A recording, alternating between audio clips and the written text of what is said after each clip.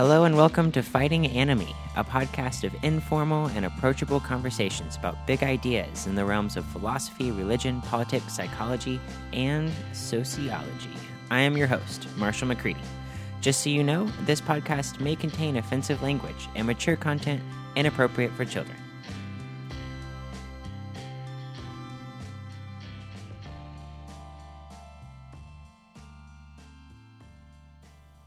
Hello.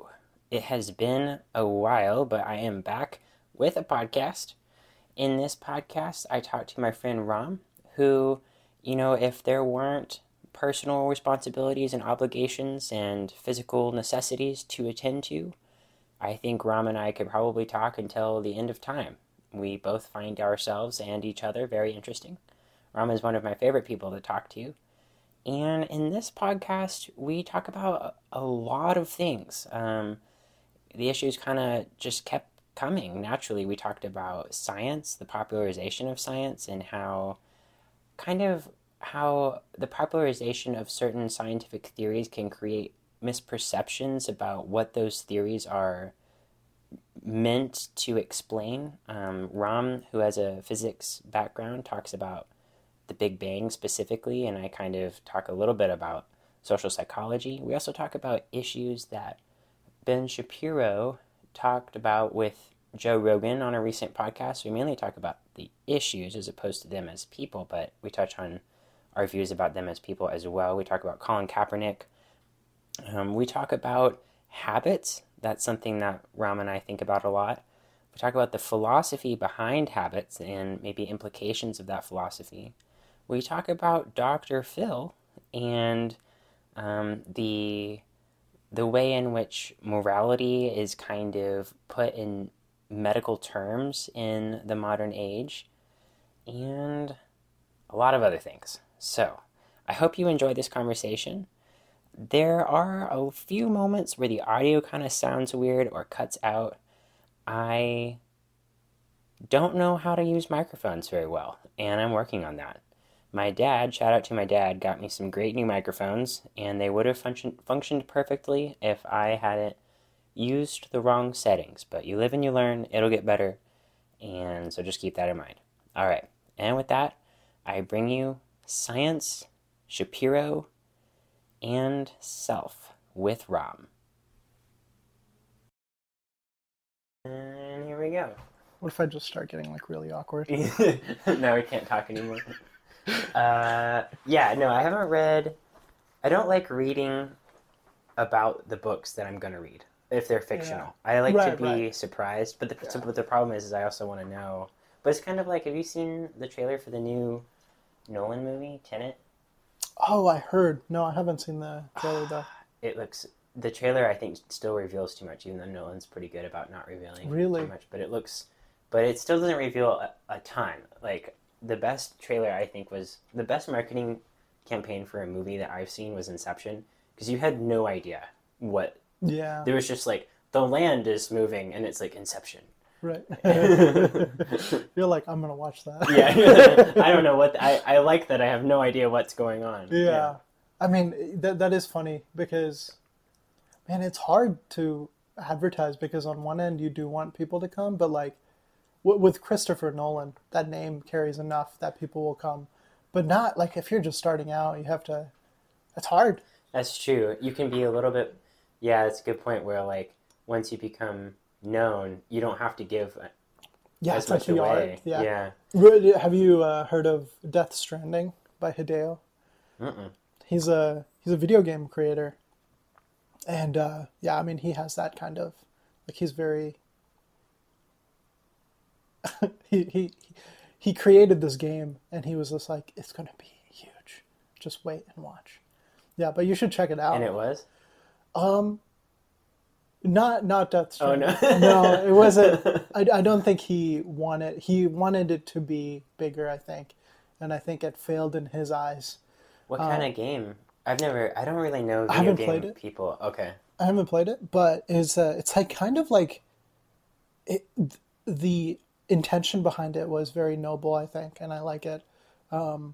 Basically, it's like an open world simulator, right? And it's like this world that he created, but instead of it being so action oriented, I think it's more like one of the tags on Steam is open, like a walking simulator. So like it's just a game that it has really good graphics and it has a campaign. I haven't played it, but it's very so slow paced. And one of the mechanics that he was very excited about was the stuff that you put down in the world. So like you're trying to traverse, you're like a delivery guy essentially. You're trying to traverse this world, deliver packages. But the stuff, how you like get through the world, and like say you like put down a ladder to get across a certain area, you can leave that ladder there and other people that are playing the game can use it. Oh, cool. And so like he wanted it to be kind of collaborative in that essence. I'm not sure. I don't think you like play with other people, but you can just see that they've been there. Maybe the world, you don't see each other, but the worlds are the same. Yeah, something like that. Huh. For a while, it kind of sounded like a training program for like Amazon people. So yeah, you just wake up and traverse the world and you deliver packages. It's crazy, man. Don't know why that didn't take off. Apparently, Jeff Bezos funded it. Yeah. Speaking of movies, real quick, I watched Guns Akimbo yesterday as just a mental relief session. It was terrible. Oh, really? But yeah, it pretty much has no redeeming qualities. Have you seen the trailer? It has like Daniel Radcliffe, and he like wakes up and he's got like two guns like bolted into his hands because he was like kid. The concept is interesting, and it like very much like the graphics, like in the scenes and the staging and everything. It's meant to look straight from a video game, and it does. Like, literally parts of it reminded me almost exactly of cutscenes from Arkham Asylum of like the screens, like there's like a bunch of screens on the wall and it's like dark, and there's like a kind of, it's like a little bit of a steampunk element to there's totally that in the movie. So that part is cool, but it's just, it kind of reminded me of Hardcore Henry. I liked Hardcore Henry a little bit more in that the concept is cool, but there's just no character development and nonstop action, and you're just like exhausted by the end. Yeah. Did you see that? I've heard of Hardcore Henry because that's like actually like it's the same concept of like it being a video game, right? It's first person. Right. Yeah. Right. Yeah. I have not watched either of the movies. It's probably like it's not like disturbingly violent, but I think that's, of all the movies I've seen, probably the most people die in that movie. It's just like the guy, Really? He's just, the movie is just him nonstop killing people. But what about like John Wick? That's a good question. There's I'm sure there's some. There's other like Kill Bill and like. Kill Bill. What else is like? Yeah, great? Kill Bill's up there. Oh man, what's the one with Jason Statham? Expendables? Like, no. It's like, oh man. It's like Crank, I think. Oh, Crank. Where like he has to like he's gonna die if he doesn't have it. Yeah. Those movies are so funny, dude. They should have a. I'm sure there's someone out there who keeps track of like death count of the movies. Their rating is just the death count for each movie. It's like pretty good, 150. It's like Titanic. It's okay. I'm trying to think of movies where no one's died. Like Zootopia, 0. Yeah. Do not recommend. This movie was trash. Great plot, no one died though. Oh man, that's funny. So, hard transition to this podcast that we wanted. It's funny. It's a podcast of a podcast, but we both wanted to talk about what we thought about some of the things that Mr. Shapiro said on Joe Rogan's podcast. First of all, Joe Rogan's moving to Texas, but weed isn't legal here. How long do you think before he gets arrested? Oh, like, I think the DEA agents are waiting. They're like, he got a huge deal. We can call that drug money. I don't know, man. That's going to be interesting. I'm not sure what he's going to do. Because he's like a huge... He smokes like every day. He's going to keep smoking. Yeah. Without a doubt. Yeah, I don't know. I don't know when that's going to happen. And it seemed to come out of nowhere. I've been watching his show pretty consistently lately because, I mean, quarantine, he uploads, his schedule is intense. Mm-hmm. He does like 4 or 5 a week. Yeah. That's crazy. But I think, I mean, just the breadth of people he has on, I think is like so refreshing. Like he had Ben Shapiro. I think yesterday he had Post Malone. Post Malone, yeah. Dude, 4-hour podcast. Dude, they were so hot. It was so, I mean, he said as much, but it was like, he didn't have to, like. Man, yeah, I think one of the things I like, and I think we'll definitely talk about this when we're talking about the Shapiro one. I like him. I like Joe Rogan, not because I agree with him on everything. I definitely do not. But I think that he's so willing to, like, when a guest comes in, like Post Malone, or I've seen some with like conspiracy theorists. Mm-hmm. There was one about like a pot debate. I was like, oh, okay, this is recommended. I'll watch it. There was a guy that was like anti-marijuana, and there was a doctor from Canada that was pro, but he's so willing to like just go in and like play along. And I think it's like his comic side where he's just willing, like if someone brings up a scenario, he's like, yeah, fuck it. Yeah. I'll like laugh along. Let's like explore this. And he'll like embellish the story along with them. And I think that that's the difference when it comes to like political commentators. He's willing to take that same kind of interest and be like, okay, yeah, he might not agree with it, but he's so willing to like argue for it and then against it like immediately. Yeah, he doesn't give a shit. To know. Yeah, well, and also, okay, I noticed that one of the interesting things was, so for a while they talked about Colin Kaepernick, which I'm pretty cynical about the Colin Kaepernick. Oh, yeah. Because I agree with what some people have said about how hard of a decision is it to do something that pretty much guarantees that lots of people will idolize you. Mm-hmm. That has maybe, I think he probably could have reasonably expected would end up in brand deals, which it has with Nike. Yeah.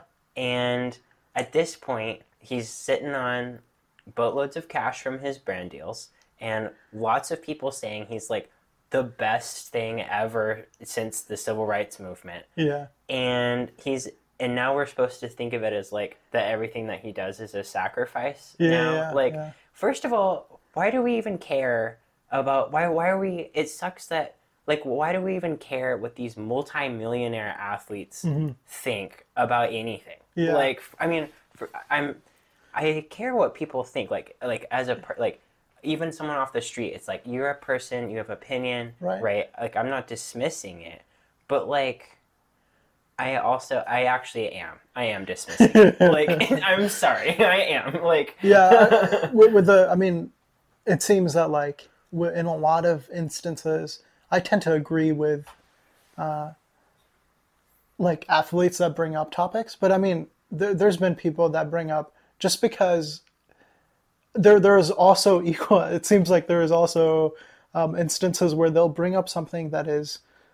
I'm like, oh no, this is not good. Like, there's a lot of anti-science people in sports, right? Well, just the guy what's his face? Just recently came out against vaccines and like a Instagram. Yeah, it's hard to keep track of. I'm not a huge sports fan, so I'm not like I don't know who the people are. But like, I remember like LeBron James is a good example because, I mean, it's great that he's standing up for Black Lives Matter. But it's funny that I think when people were like like putting up like free Hong Kong shirts, I think he was one of like the people that were vocal against it. Oh yeah, he was. Yeah. And so it's funny because, you know, I think like BLM is such a intimate matter for him, so it's very easy for him to stand up even if money is on the line, right? Which it isn't though. Right, for NBA definitely not. I don't think so. But like Hong Kong, China. For sure it was. Yeah. That's a lot of money. It's such an interesting thing going on because, Yeah, I don't know, man. It's like with especially the Uyghur Muslims, The right? Uyghurs? Yeah, Yeah. yeah. That's so frightening. And there's Oh, like yeah. images that's like it corroborates. There's personal testimony. It's so evident that something atrocious is going on. Okay, yeah, the Uyghurs thing. Okay, wait. I want to talk about the Uyghurs thing for sure. Did you watch John Oliver's deal about it just recently? Yeah, I think so. Yeah. The Kaepernick thing. Oh yeah. I just want one more thought about that, which is that okay, when the when the celebrities like I think Christian Bell and Aaron Paul. Well, I guess there were different videos, but there's been these videos that have come around where like it's just like a montage of celebrities saying a thing. One of them was them singing Oh "Imagine," yeah, right? This is old news now, but the other one was like, there's the train. Um, the other one was they were reading off like some kind of script for sure, and like Aaron Paul was like really over the top. He was like he was like trying to he was drawing on his character, his Jesse Pinkman character, I yeah, think. But okay, so but the common reception of that is like, fuck off. Like, who are you people? You don't get to have an opinion. Like, yeah, you're sitting in your mansion yeah, and you're trying to have an opinion about something where it like intersects with class and it's like poor person. But then we turn around to these athletes who are like probably just as wealthy, if not wealthier, than some of like the B-list celebrities in these, yeah. and we're like, yes, give me your opinion. Thank you, Jesus, for this Yeah, experience of listening to you right now. right, Like, right. they're like celebrities just as much, right? As Yeah, for sure. what's the difference in does well, okay, that might be controversial to say, but like does okay, I guess does Colin Kaepernick really know the data on police Yeah, violence any more than Christian Bell does? I don't think so. You know, he's lived it, and I'm sure in a different way, right? But yeah, yeah, that doesn't really amount for anything, honestly, when you're making generalizations about the states of systems in the country. for sure. I think that's a valid point. But I mean, the I think the difference is with Kaepernick. I think he was trying to. I mean, just taking him at his like at his surface level, assuming he has no ulterior motives. I mean, I think he was. I don't think there was anything wrong in him doing something provocative, right? I mean, to me, if I was a black person that has had some significant experience and I have a platform, I think there's nothing wrong in starting a conversation. But I think you're right. I mean, it's in this instance, it's extremely fair. Like it's a very agreeable thing, right? A lot of people are like, oh yeah, of course, this is something that is important to bring up. But like, imagine like the same thing happening for like anti-vax. Right? That would be a scary thing. You'd be like, oh my god, you're using the platform for something extremely counterproductive, right? But I don't know. For the Kaepernick thing, it was very interesting that Ben Shapiro was like, "Oh no, he did that to like piss people off," right? Yeah. And I knew that he actually reached out to that Green Beret, right? Like to Yeah, like the veteran, his veteranist friend, yeah. right to like kneel instead of sit.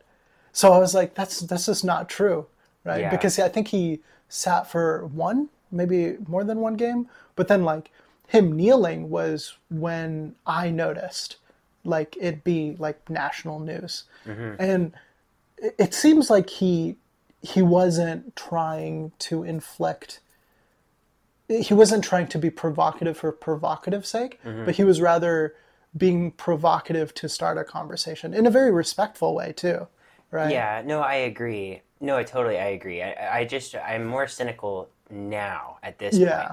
And although I also am a little like I don't deny. Okay, I read a really interesting article. I'll try to find it and link it in the show notes about him and his veteran friend. They seem to be like really good friends, and it really seemed like he seriously considered what his friend had to say and like went with it. And I respect that. And like he seems pretty genuine about obviously caring about this issue and wanting to do something. What just bothers me is when people talk as though he's sacrificed. Because Yeah. I don't think that that's true, and I don't even think. Okay, there's a difference between like outcomes and what he could have expected. Yeah. I don't think he could. I don't think it would have been reasonable at the time for him to suspect, given the cultural moment, that anything bad would have happened to him for kneeling. Yeah. Maybe something behind the scenes, right? But like he had to have known that would have generated a lot of attention, right? Maybe he didn't. I think he probably could have expected that. Yeah. Yeah. So that's kind of my For view sure. on I it. mean, I think that is definitely something to consider, but it's hard. I mean, it's a hard thing to argue this kind of like this kind of like ulterior motive, right? Yeah. Because you just don't know. Like you have no idea. And I think in a lot of cases it's almost you're like burning your tires like trying to argue that, because even if it is the case, right? It takes, I mean, there's like, even if it is the case that he was being like malicious, right? You have to take the argument on the surface level. It's hard to, unless you had like amazing proof to like be like, oh, well, see, he already signed this deal with Nike and they had a whole thing planned, right? Like, it's hard to come back. For sure. You got to be charitable, and I don't think Right, I don't right. think it was premeditated. It's just and I think it's still worth appreciating what he did. Like I'm not trying to Yeah. deny. I just have like I'm really sensitive to people making out what they've done to be more costly than it was. Right. I'm very sensitive to that kind of moral superiority Yeah. maneuver there. Yeah.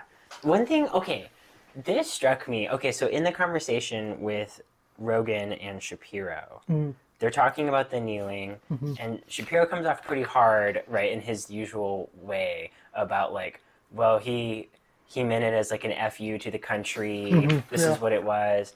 And then Rogan was like, well, isn't kneeling more respectful? Because now you're Right. kneeling. And then Shapiro was like, well, no, that's not how he meant it. Okay, that bothered me. I think Rogan was just really trying to be devil's advocate, but I don't think Rogan believes that for a second. Because, okay, imagine someone doing something like that, where maybe they weren't familiar with like the customs of some ritual. Okay, maybe someone doesn't know what goes on in the Pledge of Allegiance. That's probably unlikely, but it's imaginable for the sake of argument. Maybe someone immigrated here and they hadn't seen that happen before, or whatever. And they kneel thinking that that's the more honorable thing, right? And then people got upset with him. Rogan would be the first person to come out and make the argument and say, hey, actually, we have to seek to understand this action by reference to their intentions, right? He would be the first person to say that, but he's not taking that tact. He's arguing for the different position now. He's saying, well, can we divorce the action from how the person who committed it was intending it to be? Right. He's usually so on the other side of that I think it was just like a throwaway devil's advocate thing. Yeah, I mean, he was definitely trying to be, it seemed to me that he was trying to be devil's advocate in that instance. But I mean, when he did say that it seemed more like he was like saying, he's kneeling, which is relatively a more respectful form of protesting rather than a respectful form of like pledging allegiance. Right? It seemed to be that way. I don't fully recall. Yeah, so, it is kind of a... Because I don't know, I was thinking about him sitting versus kneeling, because I knew that from the second they started talking about it, which was, I was like, I was freaking out. I don't know, I pretty starkly disagree. It was kind of interesting to me, as much as Ben Shapiro like follows, I mean, Colin Kaepernick kneeling, even if you agree as a conservative political talking head, you would have followed that from the beginning, right? And it was surprising to me that he was just like so naive on the situation, but he had such a strong opinion. He was like, oh yeah, Colin Kaepernick was telling all people to go fuck off. Like, Yeah. I found that I was like, what, dude? Come on. I think he's so sensitive. Well, in his new book is about this, I think. Oh, Ben Shapiro's? Yeah, I haven't read any. I'm not going to read it. I haven't read any of his books, but it's something about what's it called? Destroy America in 3 Easy Steps or something. Maybe that's his last book. I can't remember. Could have been Ann Coulter's. Man, yeah, damn. for sure. But I think he's really okay. I was thinking about this. This relates to something else I was thinking about. Okay, I'm ready. I'm drafting a blog post about this lately. I don't know if it's gonna pan out. I'm trying. But it really bothers me when people lately. It seems like a lot of people are saying X was built on Y, therefore X is still like Y. Yeah. For example, yeah. America is built on slavery. Yeah. The implication when it's a headline is therefore it is still right built on slavery, or it is still slavery is still a key function, or America was built on racism, or the police were rooted in racism, which seems to be true, right? The thing is can things just not change? It's the same. You know what it is? I realize this struck me the other day. How similar do you think it is? I'm curious. How similar do you think those kinds of statements are to the conservative idea that America was rooted in Christianity, the Judeo-Christian ethic or whatever. Right. So therefore, it still is not a theocracy, though, but it still is definitely a Christian or whatever they say. Right. Isn't that not the same thing? It is actually very similar. It's there's this weird thread of some initial influences the whole reason, which seems almost obvious that that's not the case in a scenario that maybe you're indifferent to. But yeah, I think the disturbing thing about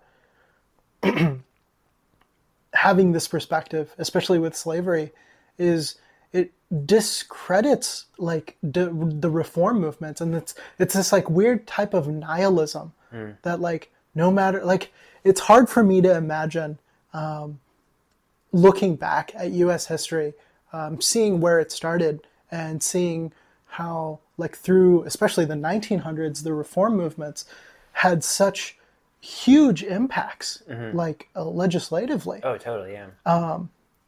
And to take that and say we have not made progress. I think it's completely reasonable to be look, we have this issue right now, especially with police departments, and that's something we should focus on. But the narrative that it's we're founded on it and things have not changed is a very scary. The nihilism is very scary because it seems there's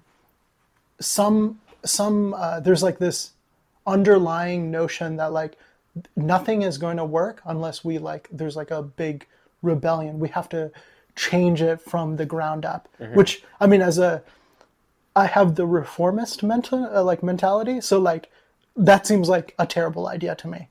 It seems like throwing away everything America was built on is a terrible idea, especially. I think the non-volatility that's built into the separation of the branches is an amazing, mechanistically, it's proved to be worthwhile. Yeah. It's not perfect, but I think, especially in this time where it's so polarizing, it's proved to have stops against Trump.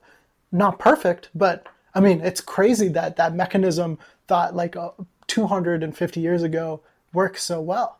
Yeah. Yeah, okay. This relates to, I've been noticing I'm calling it a self-serving essentialism. And what I mean by this is I see it mainly in progressive circles, but it's a little bit in conservative circles. So it's an essentialist argument to say America was founded on Christianity, so therefore it is Christian. Mm-hmm. First of all, what is America? Is it how? What is the thing that you're saying is Christian? Is it social? Is it social institutions? What is it? Is it a group of people? Are you saying it's culturally Christian? When you're saying that the police are rooted in racism, and with the implication being that today there is racism in the police system, what do you mean by the police? Right. Where? What specifically? Like all of these claims are very overly abstract, and they're symbolic. That's the thing. Yeah. Like when Shapiro's up there and he's like, America was founded on like, I don't deny that, like, it seems like the principles in like the Bill of Rights, that seems like a pretty fucking great thing, right? Yeah. Like, you're not gonna tell me that like that's bad, right? But and obviously it wasn't for everyone and blah blah blah blah. Right. But the mechanism for it to change is pretty wonderful, right? Yeah. Well, and we're not. The other thing that gets me is it's like America. You can call it what you want today. It doesn't really matter because we can change it in whatever image we want. Right. Like that's the thing. Like I'm seeing a huge divide lately. I'm seeing it because I had this idea and now I'm seeing it everywhere type thing. Yeah. Between a kind of existentialist pragmatism. Yeah. Meaning, hey, here's a thing. It's not essentially anything. Like a hammer. Oh my god, dude. I read this crazy article. Oh, I sent it on our group me thing. I couldn't believe it. The article said, it started off being like, J.K. Rowling is a transphobe because she thinks biological sex is a thing. This was literally the article written by a PhD candidate in political science at the University of Massachusetts. So the article literally denied evolution because it said that the idea of evolution had been used by some people at some points in time that is true, to further, to forward these racist, sexist, which is so true, right? It is true. It's very true. But just because a concept is associated with a bad thing, doesn't mean that, first of all, that it can change, or second of all, that it's not true, but then third, that you can't use it in the way that you want it to be. Like you're saying that it's essentially bad, like it was tainted forever, which is a very like kind of primitive conservative idea of like, you know what it's like? It's like if a girl in like a very kind of orthodox Muslim society, if a girl is raped before she's married, she's seen as like tainted for life, right? And she's often murdered. And then that was a really terrible. That was the first example that came to mind because I saw an article about that. That happens, but the idea is like there's a high disgust sensitivity, and there's a highly salient belief in transferability of moral corruption through behaviors. That's what it, and that's a very conservative kind of religious outlook, that there's these spirits that can enter you by actions that you take or things that you do, which is true only in a metaphorical sense, right? Yeah, that's actually very interesting. I mean, that's super odd that it's being connected to ideas now that have you would hope it has no bearing on like the current political like moment, right? Yeah, that's crazy because I'm trying to think of if ever some kind of like scientific empirical idea could be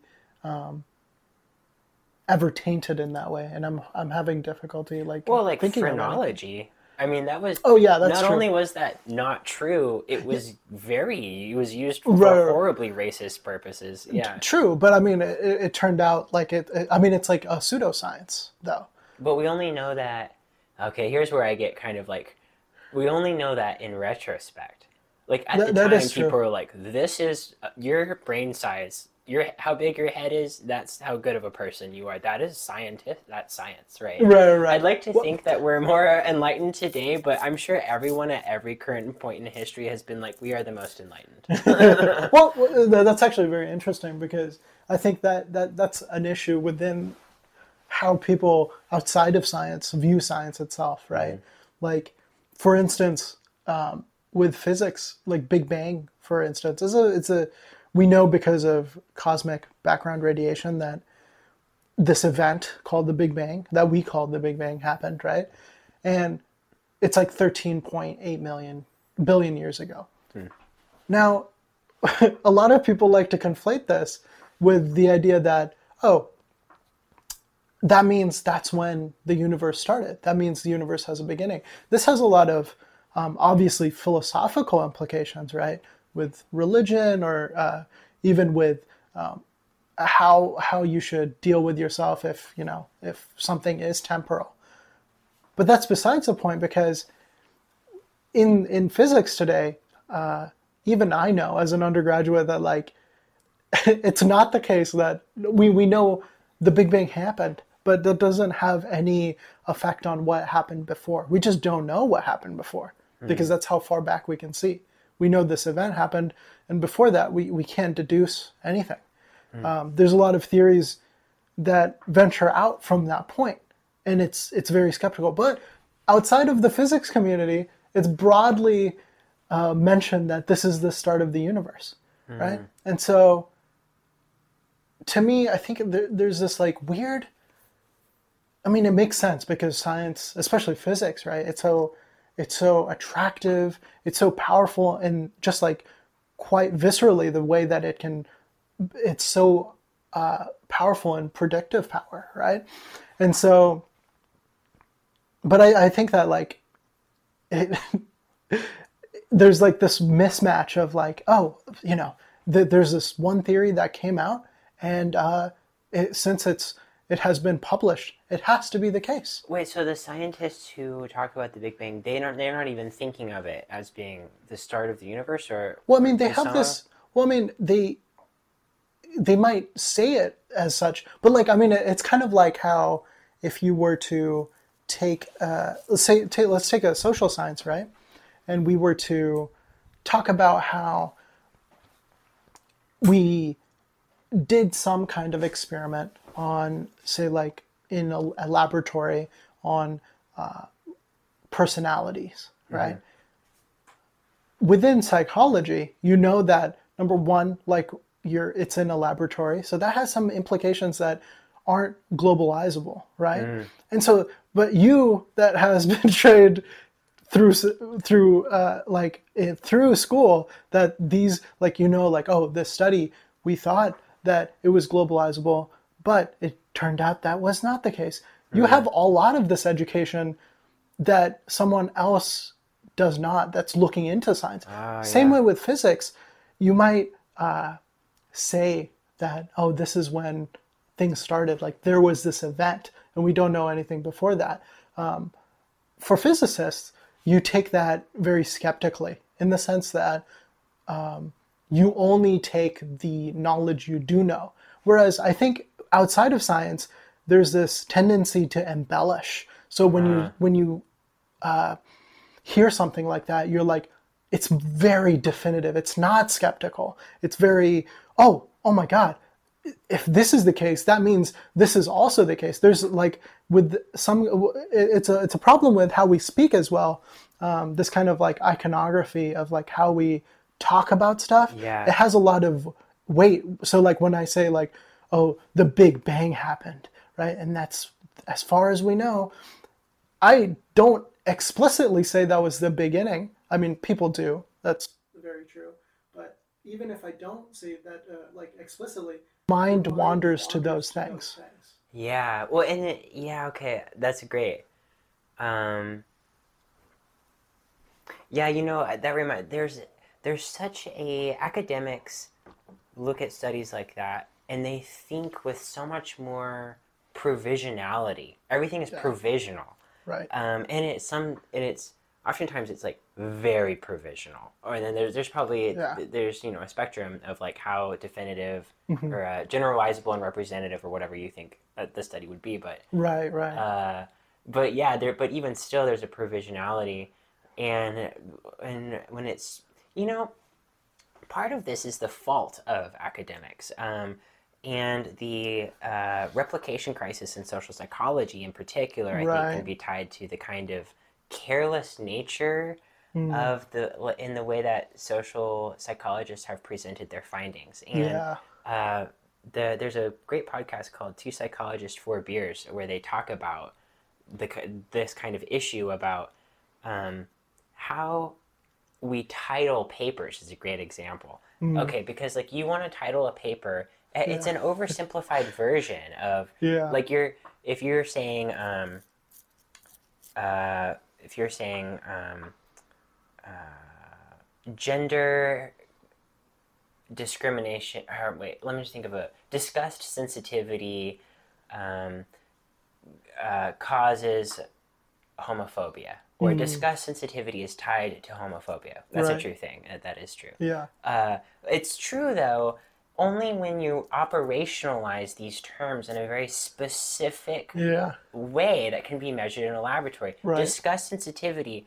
What is meant by that in the title of the papers is people's score on a certain test, right? Yeah. Is that actually disgust sensitivity? There's room for debate, Yeah. Yeah. right? And to what extent is something considered homophobic? It's kind of a subjective scale to some Yeah. extent, I think. But yeah, and the problem is just the problem is how else are you going to title your paper? Are you going to Yeah. be like the scale? Someone's score on X scale is correlated highly in a statistically significant manner with their score on X. Like that's Right. too long for a title. So Yeah. it's just a very.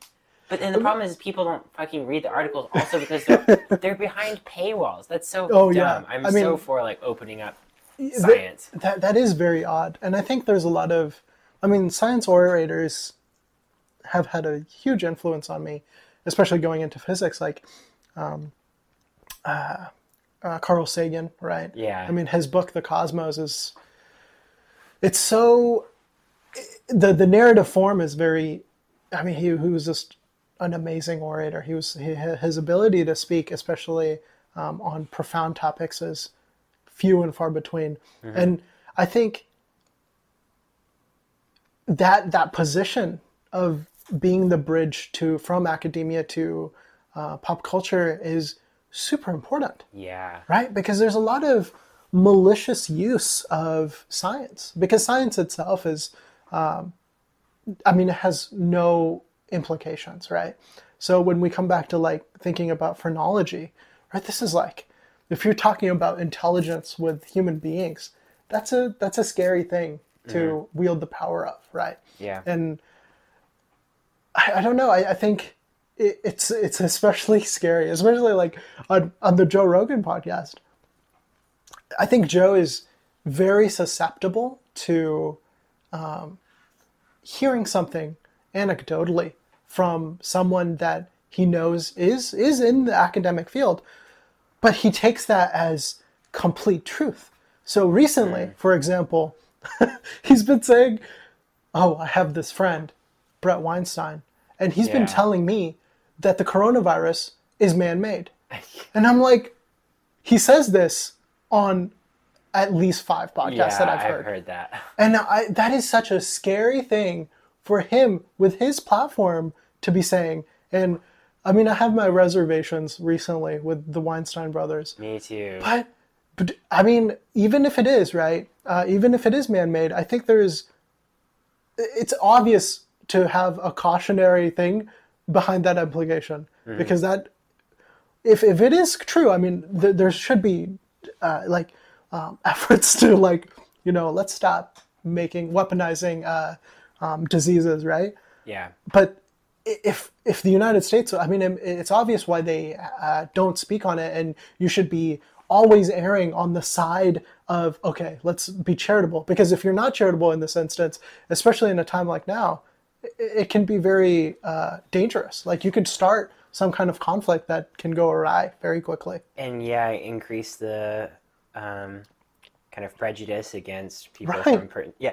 Well, and or you could just today having no comment is underrated. Like everyone has to be an expert on everything. When like not even the experts aren't experts on everything. That's what it means to be an expert is to privilege one or a few maybe. Yeah. If you're polymathic at a few fields of study and Yeah. in there. Even that, right? Like the beautiful thing about going into academia is that you just realize how stupid you are in the stuff, in the thing that you love the most. You can spend your entire time like studying physics, sociology, whatever the case may be, but like you realize how hard it is to make an impact and even to understand the niche topic within the department that you're in.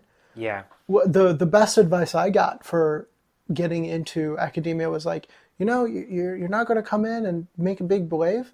A lot of Make a big what? wave. Oh wait. A lot of TAM students. Do you know about TAMs at UNT? It's like that high school. Yeah, like, Texas Academy of Math and Sciences for juniors and seniors in high school. Oftentimes they will come in wanting to do something. I mean, these are obviously extremely brilliant children, young adults really, and they're so capable that they think of science as a thing that they can come in and finish. Like since their ability was so vast in high school, they can come in and finish the topic. In science, it's just not the case. There's a difference. There's a hard line difference between learning and then creating at that edge where science is. Mm-hmm. And that's why like Feynman, right? He would say like, there's this, I mean, this is a common perspective in physics and probably all sciences, that you need this like sense of, you need to be smart, obviously, to get up there. But then the thing that drives is creativity. Mm-hmm. I mean, one of the things that I always think of is like all the alchemists that used to be physicists. You're like, these guys are fucking stupid. They believed in alchemy? Yeah. That's insane. Like Isaac Newton was brilliant, but he was also kind of stupid. Like, it's insane how stupid he was. I'm sure there's something that people are gonna say that about us. Yeah, now. for sure. What is it? I don't know. Yeah, I've been working really hard on thesis work, and I've just, this week is my last week of like reading articles and books about moral panic theory. Mm-hmm. And then the next week I'm like going into like more of the researching the actual case study, right? Okay, and I've been really, so the theory of moral panics has been around since like the early 1970s. So I mean, 50 years, right? Lots changed. It's a lot of developments, right? But I'm having this problem where I didn't used to be this way, as is very apparent in my early blog posts. I want to be clear in my writing. I want to be as clear as possible. That's like my goal. Yeah. And but the problem is the framework that I'm using for my thesis is so jargon heavy. The problem I'm having is I want to use different words. Okay, a great example. This is like peak academies or whatever, the academic speak. The term responsibilization. I hate that. I hate that that's a thing that people write, right? Right. But the problem is this term responsibilization in the literature holds a certain meaning that includes theoretical assumptions. That's what jargon is. Right, and of course. If I were to make a new word, like if I were to just like maybe try to put what that word means through a phrase that would be easier to read, maybe. Right. It would take a long time. Right. And two, the people who is my thesis directed to, right? I want the average person to be able to read my thesis, right? Yeah. But are they going to? It's probably going to be, if anyone's going to read it, probably no one will read it. But if anyone's going to read it, it'll be people who are likely already familiar with these terms in the first place. Yeah. So why would I go to the effort of clarifying it any further? Yeah. I'm having that problem now, but yeah, I mean, yeah, that's, I mean, maybe the objective you should probably get clear. I think it's very important, even if you have no current audience. I think it's a great exercise in simplifying what you're studying, to explain it in like very simple terms. Obviously, this is science 101, right? Or learning totally agree. 101. Oh, you know what? You know what's so hard? Okay, so I read this article. It took me like 2 hours today to read Yeah. this 20-page article because it was actually very helpful, but I had to decode it, meaning it was written in the Journal of Critical Sociology, and it was okay. So like the author is a critical theorist, I think for sure, Okay. in the sense that he is thinking about discourse and how language forms the lens through which we see reality. Okay. But okay, so if you're keeping that in mind and you're wanting to write an article about conflicting lenses and how conflicting lenses, the dynamics of when people with different lenses are interacting in a cultural context, you have to start talking about talking while you're making your points. Okay, so for example, if different people have different words that they use, different value-laden, very symbolically salient terms for something, and you want to talk about it in the abstract, you have to start saying things like the signifier of the party said to do this. Like you have to, that has to be the subject of a sentence, right? Like that, a whole massive phrase where you're trying to abstract out. It just becomes so unwieldy, but I also don't know how else these people could talk about the thing. For me, it's just not even worth it. I don't think I don't think that talking that way, I think it's okay to use terms like lenses and I don't know, it would get really complex though that way too. I don't know, there's no good solution. Yeah, no, I mean, yeah, that's such a hard part, especially I think that's a huge bridge. That's a huge problem because I think in this internet age, right, we're so able to look up stuff, but one of the big barriers to entry for academia is just, I mean, right now, we could get all of the information, right, and we know this. We can get all of the textbooks. I mean, essentially for free, but they're out there. Although on LibGen, yeah, exactly, for free. Not. We buy them legally full price. Full price, Amazon. But even if you even say like ignoring the barrier to entry, if you're doing this legally and paying whatever price on Amazon, there's still a barrier to entry because there's what I've noticed in science classes and social science classes is that when there's such a casual way of interpreting, especially historical text, that a professor has seen, right?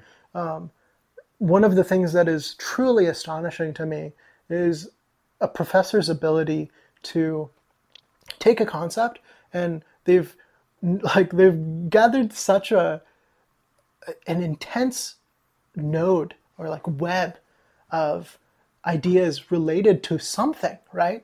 That they're able to expand upon it at such length, right? They know, like, you could take some specific topic from some specific person in a field, and they're able to say, oh, well, there's a history behind this. Yeah. Even though as a student in the class, you're only tested on some very basic definition, like term X. Oh, well, here's the definition. You forget all the baggage. And I think there's this hidden process of learning, especially in academia, where implicitly you learn this. Whereas through a textbook, how do you learn a web of knowledge? You can't. And how I've been able to learn as efficiently as I can in like in a freeform structure is to garner this web implicitly, right? So like you would take the same subject but taught by different people, and you have to take it at the same time. Yeah. And you can do this online, and that's the advantage of this. But if you don't have that interaction with a teacher where you're able to, it's not a two-way thing, you're just watching something online, there's no other way but to take multiple of the, like have this very redundant course, because I'm convinced there's no way to learn something effectively if you're just watching something online. That's really interesting. Yeah, it's kind of like the analogy of like the blind man and the elephant. Like if you have to feel around a concept or a topic in a bunch of different, you kind of just have to figure out the shape by like appealing to a lot of different, like there's a bunch of blind people, they're all touching a different part of the elephant. Is that the analogy? Are they touching the elephant? I think that's what it is. They're all getting a different piece of it. Right. You want to hear the testimonies of all of the blind men. Right. Which is why debate, like watching debates, I think is, for me, the best entrance. Yeah. It's not the quickest, right? But it gives you, it's helpful to me to watch a debate about a topic I'm getting into. Like when we talked about the Electoral College, the first thing I did when I was like, I literally don't really know anything about the Electoral College. I was like, Electoral College debate. And it was like, learning from the different, it's kind of like through the disagreements, you find out what the important parts of the thing are worth disagreeing about. Right. And that leads you to a better understanding. That's it, yeah. It's insane because if you think about it, a professor, when he or she is talking about a topic, they can elaborate. Or they. Yes. When they're talking about a topic, they can expand in in a way that they're almost like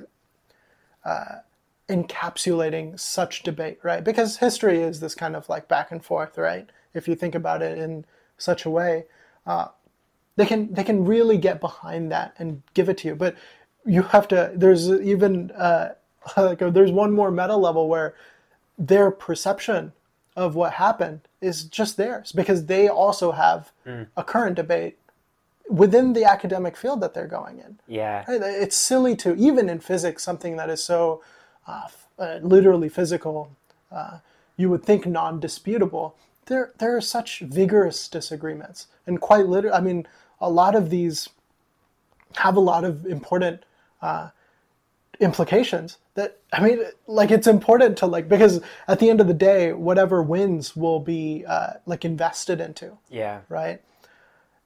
I mean, thinking about all of that, I just don't see how it's easy. Like within that, like there's so much complexity, even within such simple topics that people can make up.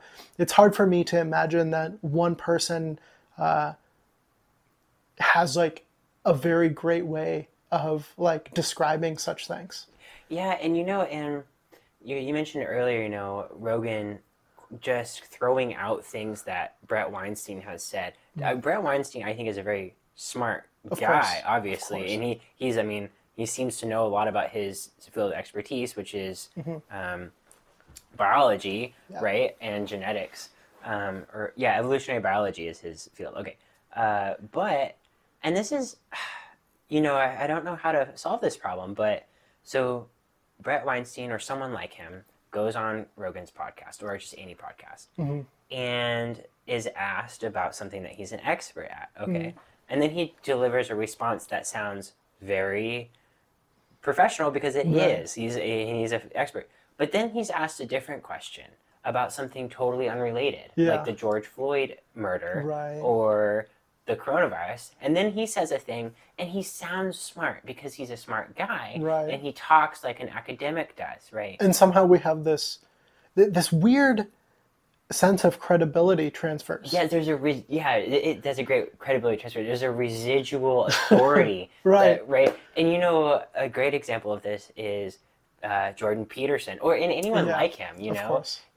Peterson is brilliant about psychiatry, I guess, is mainly. Or no, not psychiatry. It's like counseling psychology or whatever he does. He has patients, so Yeah, I thought he just was. counts, but he doesn't. I don't think he's a psychiatrist. Oh, maybe not. I No, meant not to, a. I guess psychology. Right, right. But yeah, but then people are like, "What do you think about climate change?" And like people just Yeah, at the Oxford Forum, yeah, right? and he was like, "Well, I don't know. It seems a little like maybe it's being exaggerated." And I'm like, "You don't fucking know. Like, why are we asking you?" Yeah, it's insane to me, and I think it should. You'll have a similar kind of idea to this. When I was working on like papers in or like on research, not on specifically papers in physics, my mentor, like a PhD candidate, he was like, I am. He was explaining his thesis to me, right? And he was like, yeah, I'm an expert on this very small topic. Literally, no one knows more than me about embedding something into another substrate, like very specific materials, right? And I was like, and what you'll learn is that you will go around in this physics department learning about other people's theses, and you will have no fucking idea what they're talking about. Yeah. But you'll nod and shake. Yeah. You'll agree. Just to think, me as a person that has a physics understanding has very little understanding even within the physics field. To think that I could go into a like completely different field and have any amount of authority is baffling to me. Yeah. I mean, that's the thing. When it's this like kind of thing about like it reminds me. I'm Indian, right? It's kind of so if you have like a lot of there's this tendency I can speak to is that like if say I'm going to high school, there's other Indians there. It's interesting. There's this connection that we're Indians, and there's like some credibility, right? But then we want within that group of Indians, say we were having an Indian parent party, which is a thing. We will associate within regions. The same thing happens in academia. We have these kind of like, we're like, oh, he's a particle physicist. Oh, he's working on string theory. Funny. And then like, some particle physicists will be like, yeah, that's cute. Okay. We do real physics over here. Right. And so like, it's so funny that there's this like, and when you have that kind of understanding and to see like, these pop culture people apparently having a statement on everything, it seems a little scary. Yeah. At the least. It's very, in a way, it's anti-intellectual. Oh, it's definitely anti-expertise, but it's anti-intellectual in the sense that you're not... Well, the interesting thing is that I'm not even sure why they would want, like, I mean, it makes sense. If I were in the same position, I'd be like, yeah, well, I'm not, but I'm going to give you what I think is correct, right? Mm-hmm. It makes sense. It seems like a natural thing to do. But if I don't oppose, like say Sam Harris, for instance, he's he did philosophy as an undergraduate and then did neuroscience, right? Mm-hmm. It's completely, with his platform, it makes complete sense that he would want to be interested in broad topics. Mm-hmm. And he brings experts from those topics in to have conversations. Yeah.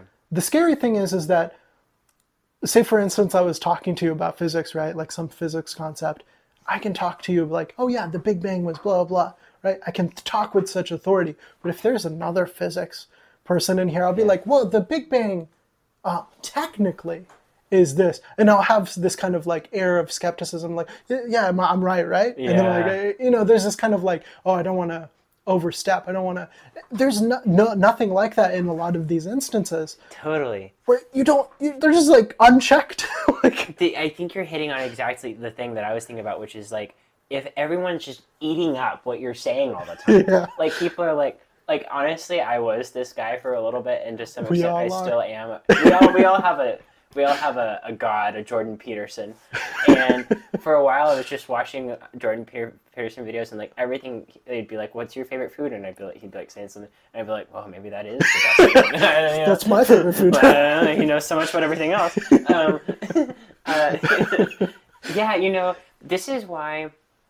You know what is underrated today? Shame.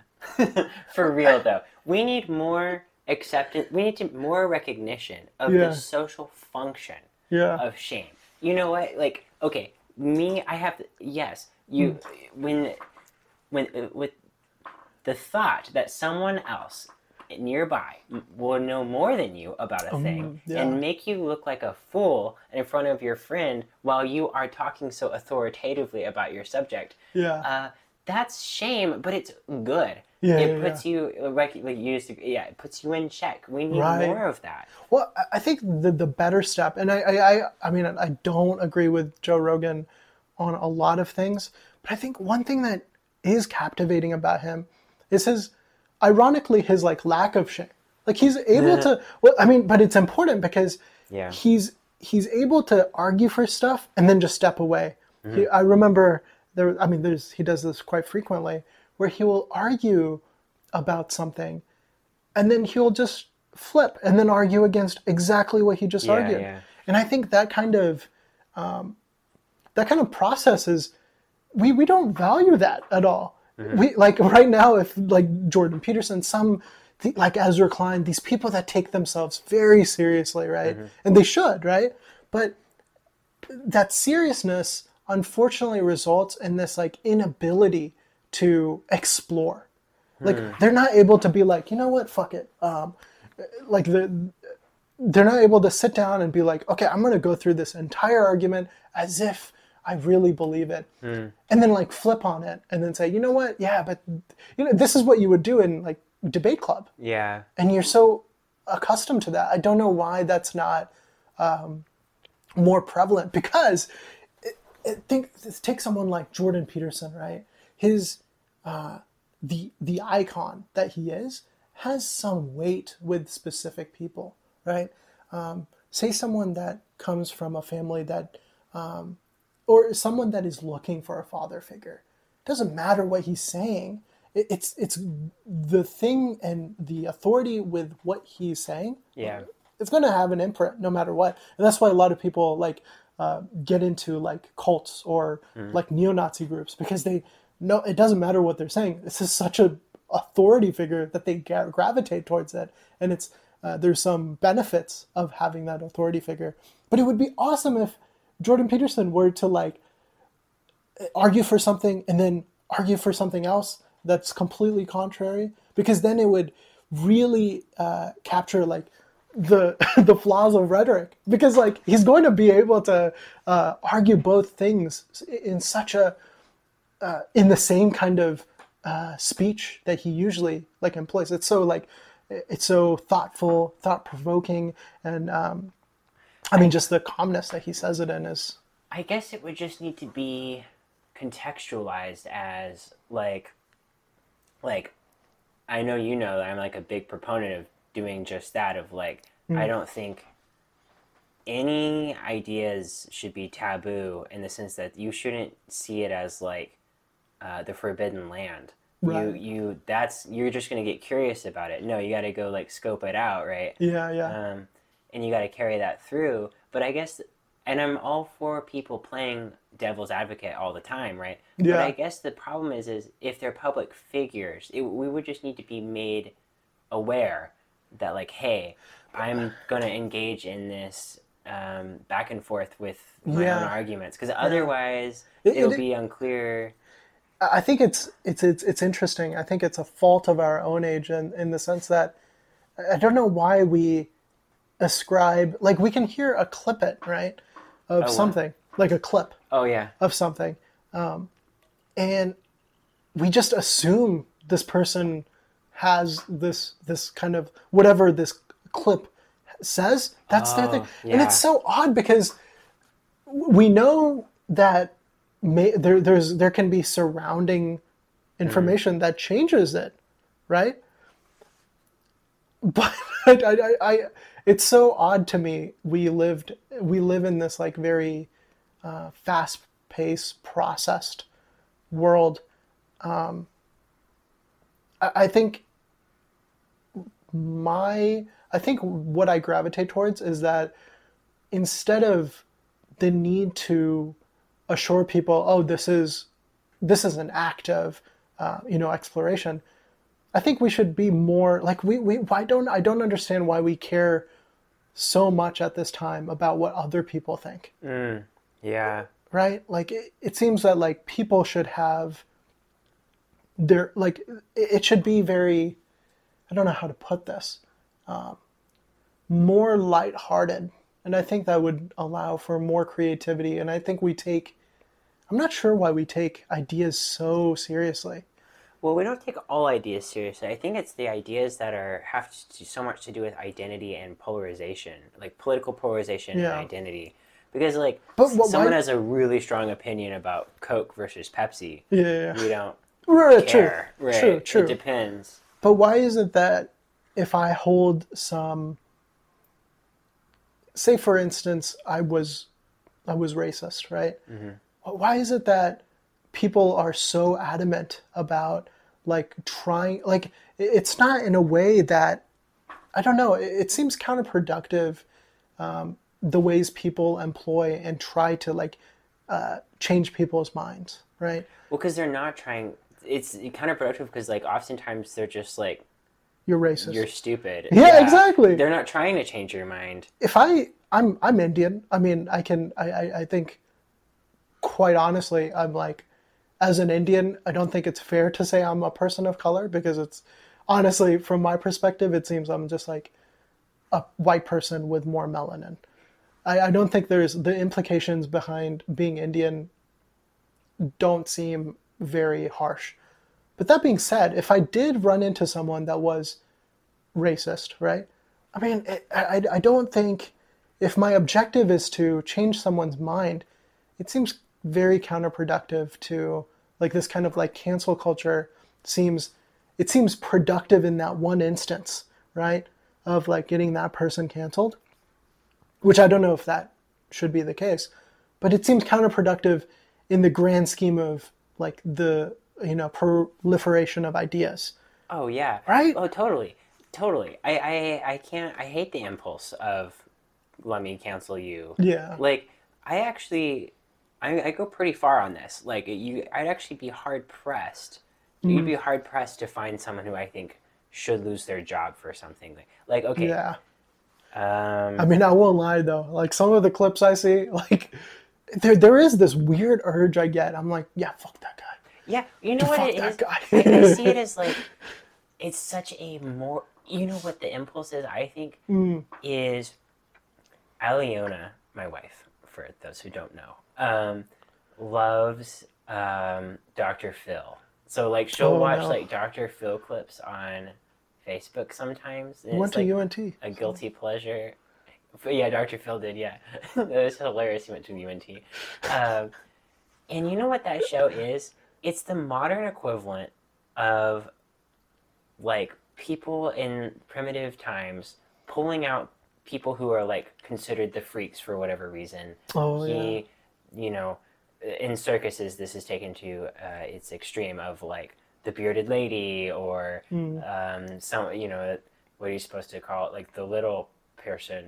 He's Small short, people. but he's fully grown. Yeah. Like where people are like, oh my gosh, that's so abnormal. Yeah. Um, and oftentimes it's like there's a moral aspect to it, or like okay, people would like stonings or like public executions or like tar and feathering in like early colonial days. Like there's always this thing to be like uh, the person becomes a symbol. That they become the physical embodiment of that which the social boundaries are pushing up against, right? It's like they represent the bad things that we don't stand for in our society as upstanding moral citizens, right? They become folk devils, to use a word from the moral panic theory. But so okay, so the Dr. Phil thing, like you can know a lot about the moral views of the audience, I think, based off of who goes on the show and what their problems are. Someone will be like, my wife keeps doing drugs and she won't take care of the kids.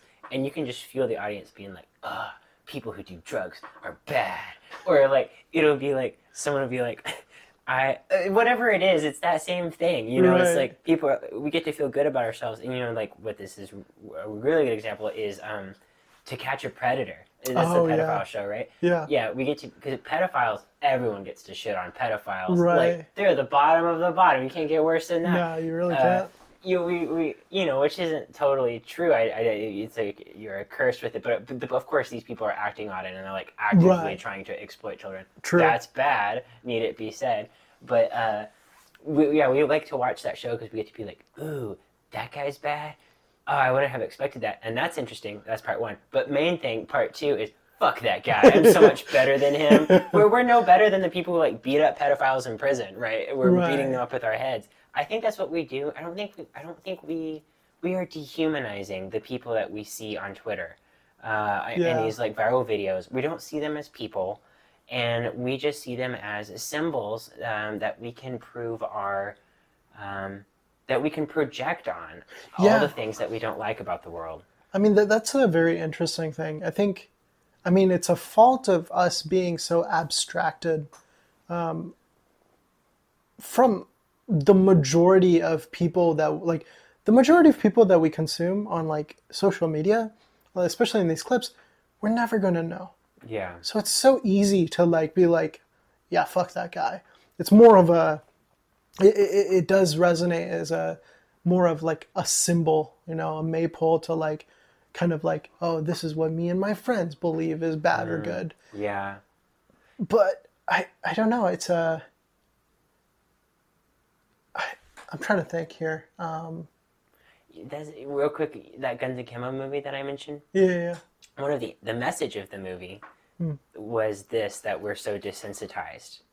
Because like what was happening is in like the not so distant future, a group of people called like this organization called Schism would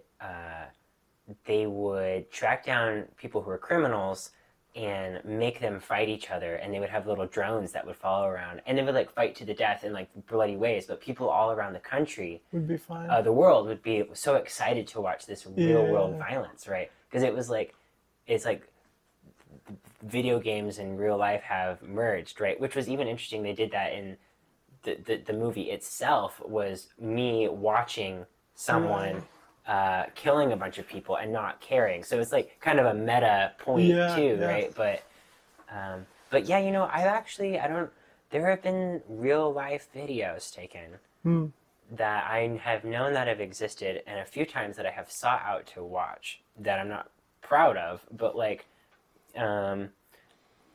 there's a kind of morbid curiosity, and there really is a strange sense, like, okay, to use an example, I don't think incriminates me. I don't think this is like the worst thing I could say, but like, remember when ISIS was beheading people and posting videos? Yeah. I watched one of those videos one time. I was like too young, I really think, I don't think you're ever old enough to watch one of those videos anyway, but like, I don't know. This was like, I was in high school, and I saw it. I came across that on Reddit, of course, right? Really? And was it on Watch People Die? They banned that subreddit. Yeah, so I think it was on Reddit, on Watch People Die, or something like that, some kind of gruesome. And you know what disturbed me more than the video was how kind of surprisingly little I felt about it.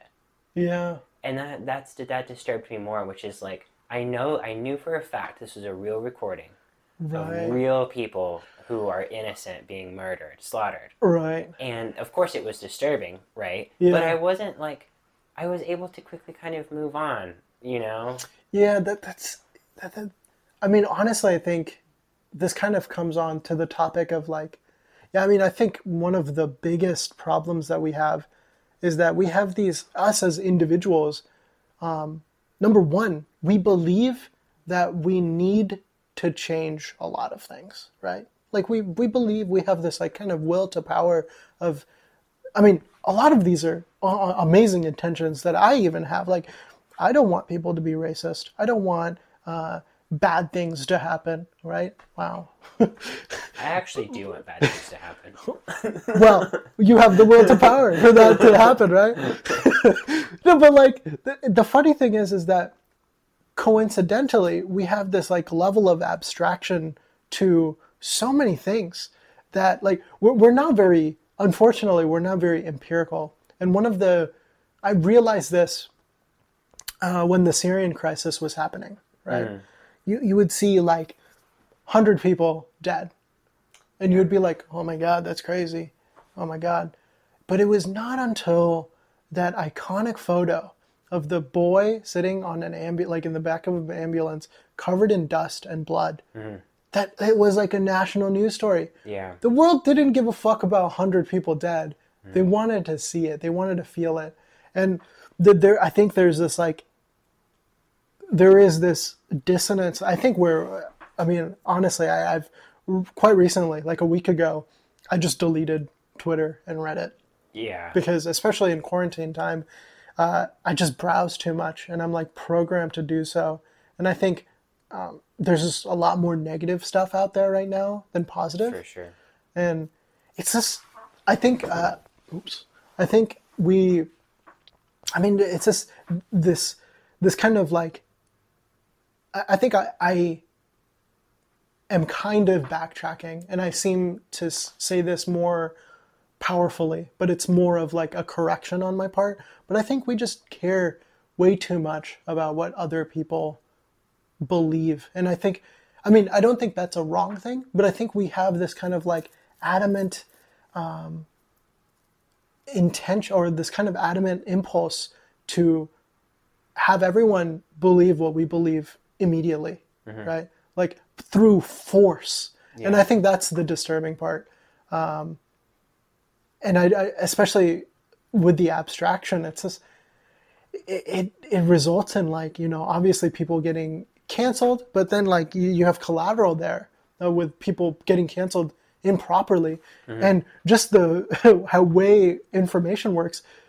Even if you figure out, like this is something that news outlets have to deal with. If you put something out, you can correct something, but the damage is irreversible. Totally. The amount of energy that you would need to like correct something is exponentially like impossible, right?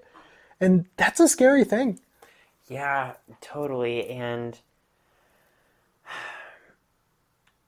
then, that's why I think my first impulse, in this processed kind of like, we're not empirical. We really would, especially me, I can speak for myself here.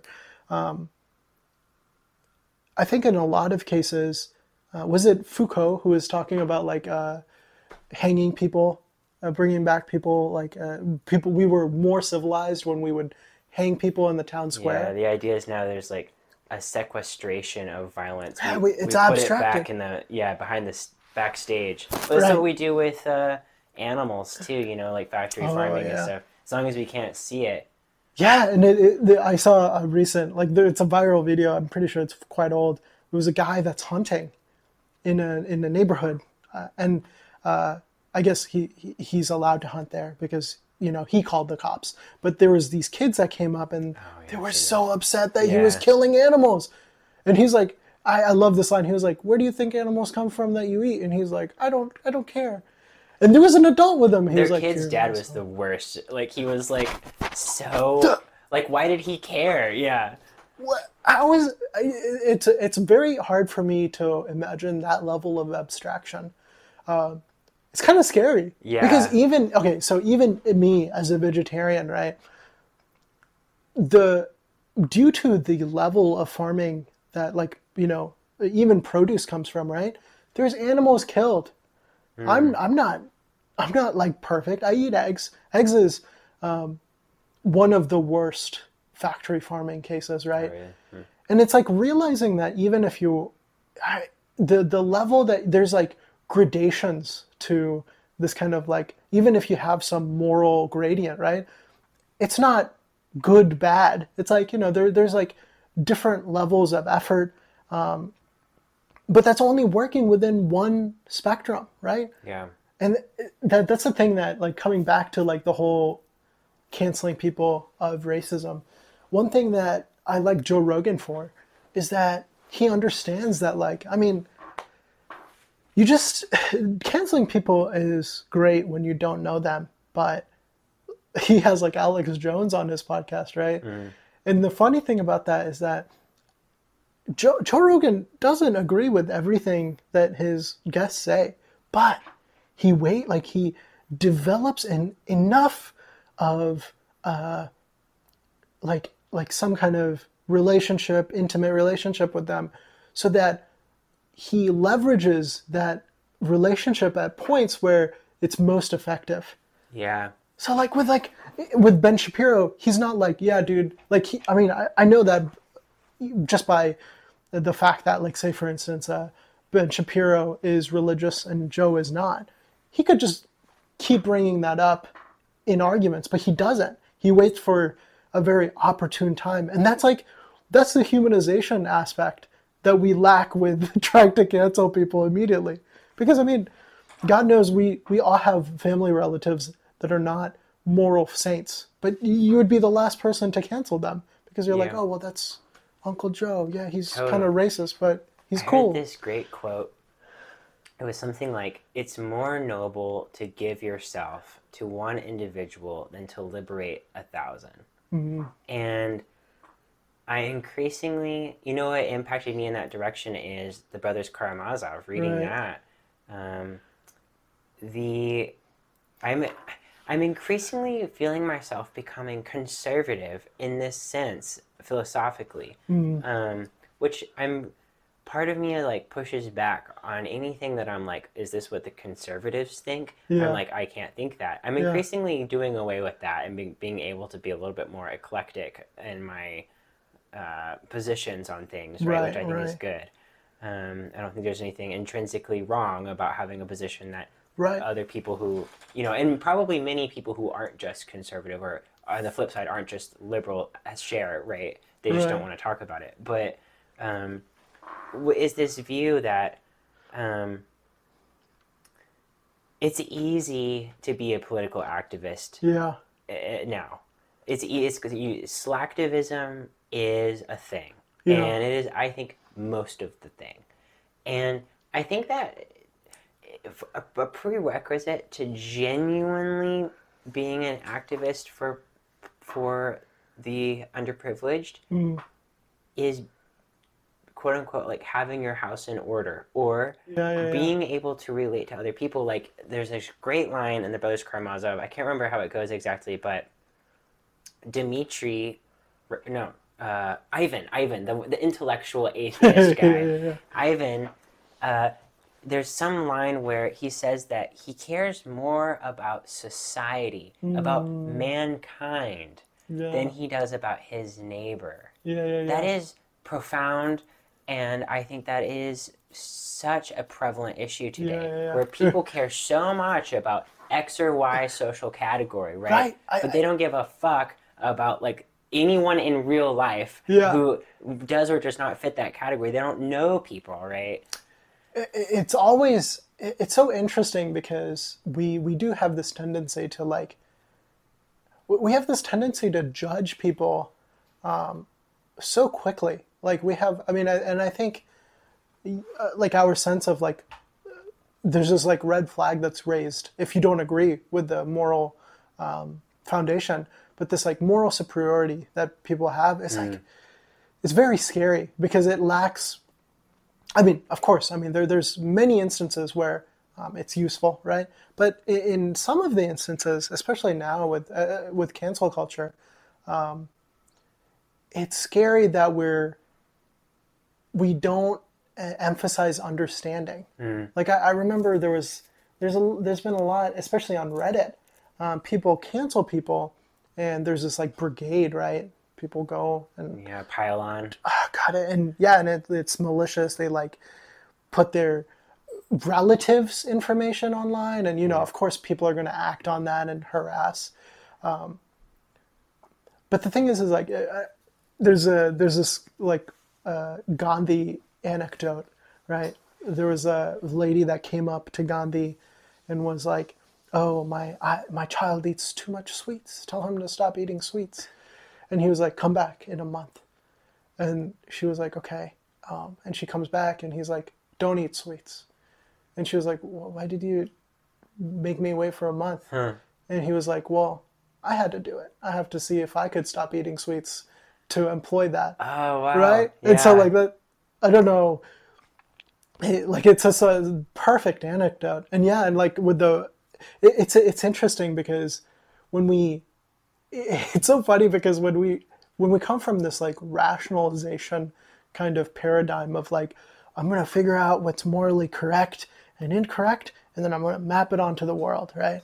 This kind of, I mean, obviously with rationalization, you're going to have some kind of abstraction from how different processes in life change what you think, right?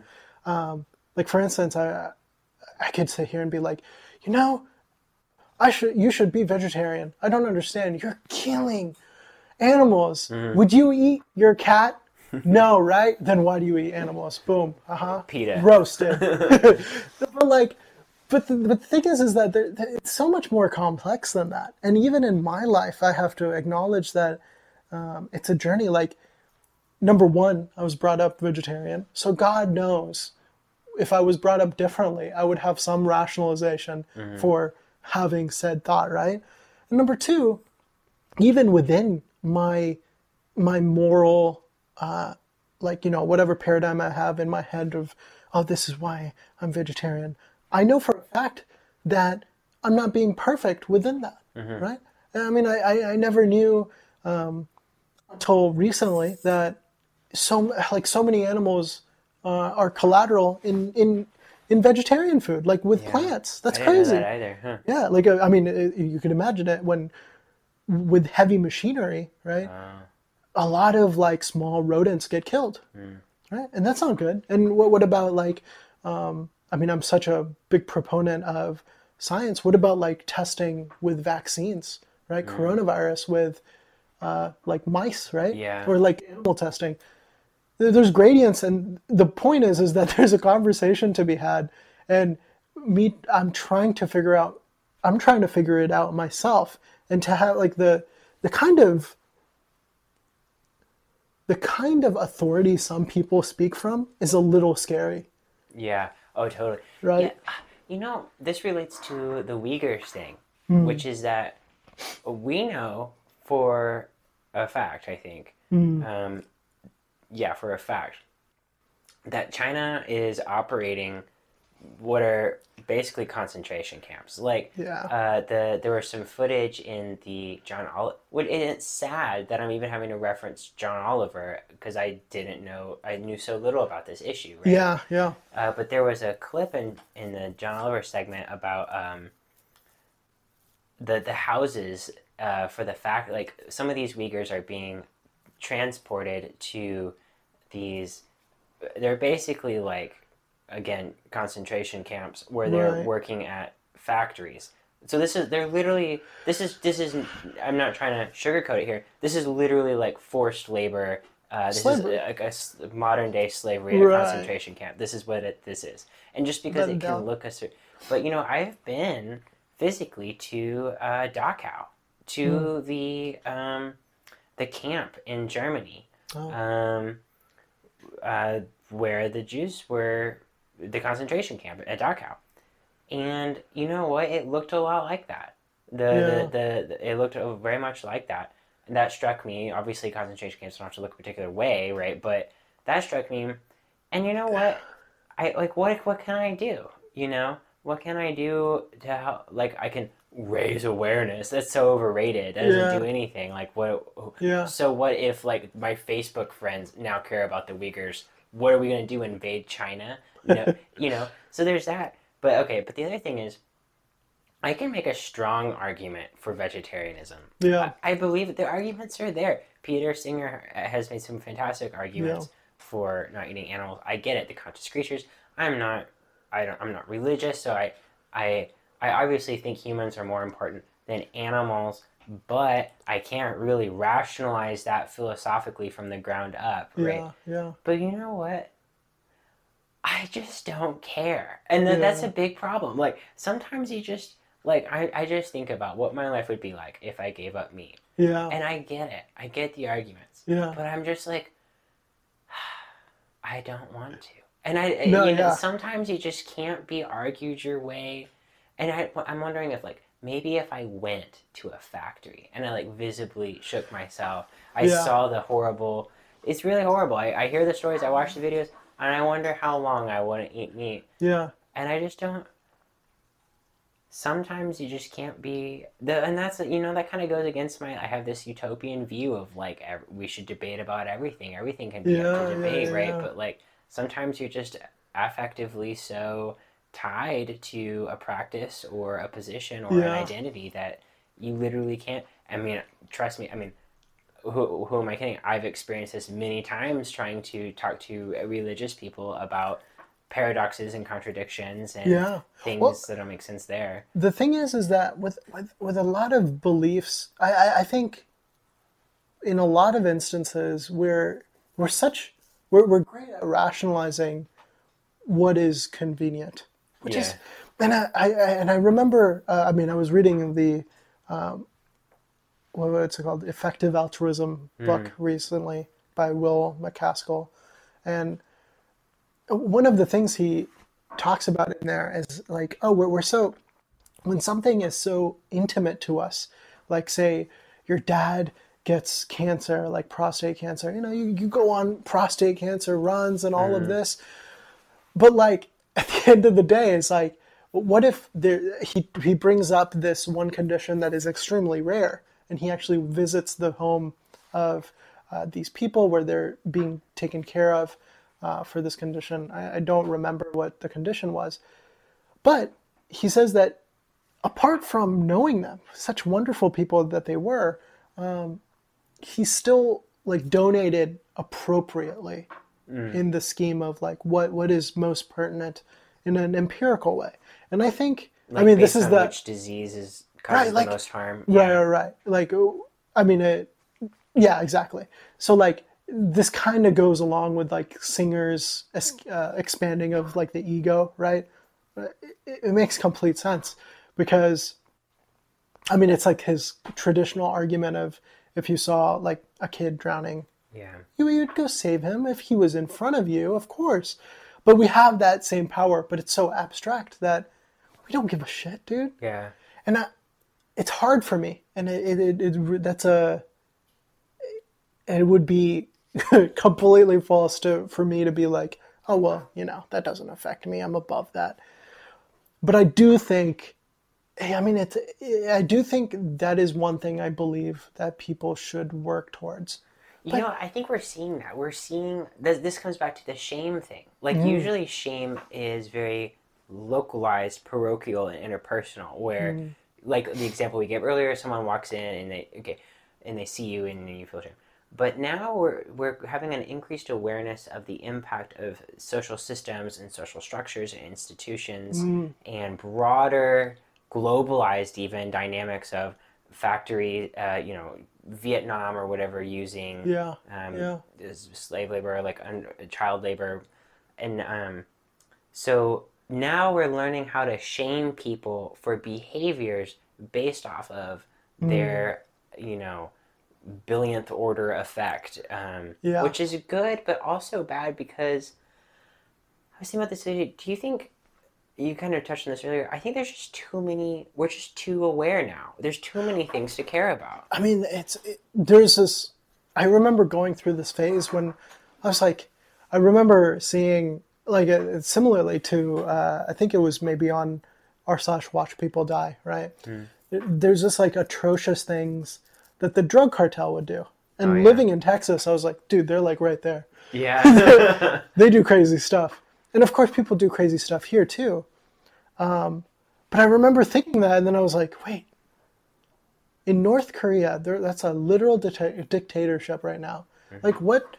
And I was like, it was just, like, what if I was born there? That kind of sucks. That would be atrocious. And I would be, I mean, of course, maybe I would be indoctrinated into thinking, I mean, because, you know, limited information, so maybe I would think it was fine. Atrocious. Yeah, I don't know. It's the big question. But the thing is that at that moment I was just like so overwhelmed by the amount of things that I saw as blatantly bad, right? Yeah. There's just like there's no defending what the drug cartel does. There's no defending a dictatorship, North Korea. But and like coincidentally at the same time, there's this the lack of power I had in these systems, right? Like what could I do at the time I think I was a high schooler to affect these things, right? And I think, I mean, in a lot of cases, so for instance, with like vegetarianism, I think in a lot of like, especially people that are not fortunate and they're just trying to, you know, well, one of the things with food health, right, is that a lot of people that are food insecure make the worst choices of diet, Yeah. right? And it's easy for me to be like, oh, well, I go to the gym, I eat these things, and I'm better because I do these things. I do think it is a healthier lifestyle, but it's hard for me to blame people that are less fortunate, even if they're not of a bad socioeconomic income, of their food choices. That's such an intimate thing. And so when it comes to like vegetarianism, I think the first plan of action is to really become intimate with that subject and understand what you're arguing and not go after Yeah. people. But the second thing, I mean, I'm totally against forcing people to do stuff, right? I think the second thing and one of the most vital things that you can do, if animal like suffering is very important to you, right? And there's just no bridging the gap at the moment with like rhetoric or like, I think it's technology, right? Like imagine if you were able to make a supplement, right? Oh yeah. Yeah, like there's no arguing against that, Yeah, yeah. right? Like there's just no arguing against like if Beyond Meat were to make a supplement that is, does not taste very different and also gives you the nutrition that meat would. If that's the case, then like, you take away the arguments of, And I would eat that I would choose that if it wasn't like that much more expensive. I would choose that in a heartbeat, right? Yeah. But that shows that the fact that I feel that way shows that at least part of me. But do I want? Is the real reason that I know that people are judging me because I don't care as much as they do about the animals, or is it because I genuinely care about the animals? Does it really matter? I don't know. But as a person that cares about animal suffering, who gives a fuck if you exactly like if you're thinking like, oh same. well, you had to wait like like the bandwagon thing. It's like, oh, you waited until Beyond Meat made this thing, but you don't really care. Like those people are completely. I mean, that's the like moralization red flag that people should have because they're weaponizing this kind of moral gradient. Totally, that's a great so way bad. to put it. I really like Will McCaskill's work in the effective altruism movement. I like, of course, it's a good thing, right? Yeah, yeah. But, and this is a really big but, and this but for me it's gotten to be a big but. Wow. Yeah. And I think it's growing it's growing. The butt is inflating. It is, there are a lot of types of good that can't be quantified in the same way. For sure. And this goes back to that quote about giving yourself to it. You can't quantify the effects of building trust in a relationship. Yeah. Or building trust in a community with other people. Or keeping your word. Yeah. These things have huge effects, right? But they can't be quantified, right? But the problem is if we fail to emphasize character and honor, and I know these are very traditional, maybe to some anachronistic, they were to me not long ago, terms, then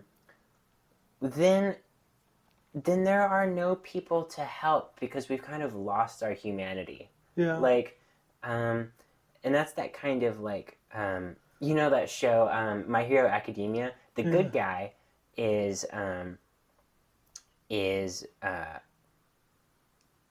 one for all, and the Mm. bad guy is all for one. Yeah. And that's is a subtle difference in terms of emphasis about Yeah. whether or not you base like um, it's about the difference between these utilitarian approaches to Yeah. harm minimization, which are important and should be considered, right? Yeah. You just have to counterpose those to the more immediate considerations about who Yeah. you are as a person and how you're impacting other people in their ethical development, right? Like, Yeah. I Yeah. think that's what Dostoevsky's novel perfectly shows, where Ivan is a shitty person and he knows it. Right. Right. But he cares the most, and he can make the arguments, and he can do all the things, right? But he doesn't care about his family. He's willing Yeah. to kill his father, you know, or he doesn't care. He doesn't care that his father's being killed. Yeah. Like he, when you lose that, you really do lose the thing that makes people worth saving in the first place. You know? Yeah. I mean, it is funny because I mean, even with McCaskill's work, he uses this like quality of life measure, right?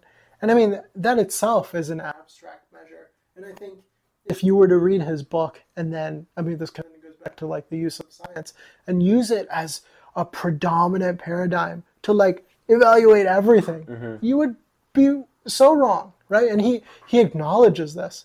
And I think he's very aware of like the fact that his paradigm is very ambitious. And I don't think people should take it as like, oh, well, treating cancer is would result in a greater quality of life improvement than treating like a drunk drivers. So we need to fund this more than that. I think there's a lot of gray area, and I don't think there's stuff to there's definitely like where areas where like you can't be definitive in the way that his paradigm is, right? But I think it's in the time we live right now. I think effective altruism it's a prescription for someone that is already has the trajectory to do good. Yeah, they care enough. Right. They're like, I have 50,000, or like I have this feeling, I want to do good. How can I do this more effectively? Because I'm going to try to do it anyway. I guess, yeah, I guess my thing is like, it's hard because, okay, in one sense, it's a lot better for you to donate if you're like a millionaire, like a bunch of money to help a cause that will actually go and help a lot of people. Right. In one sense, it's better to do that than to like really work on like how much you keep your word and like how much you like in one sense, right? But in another sense,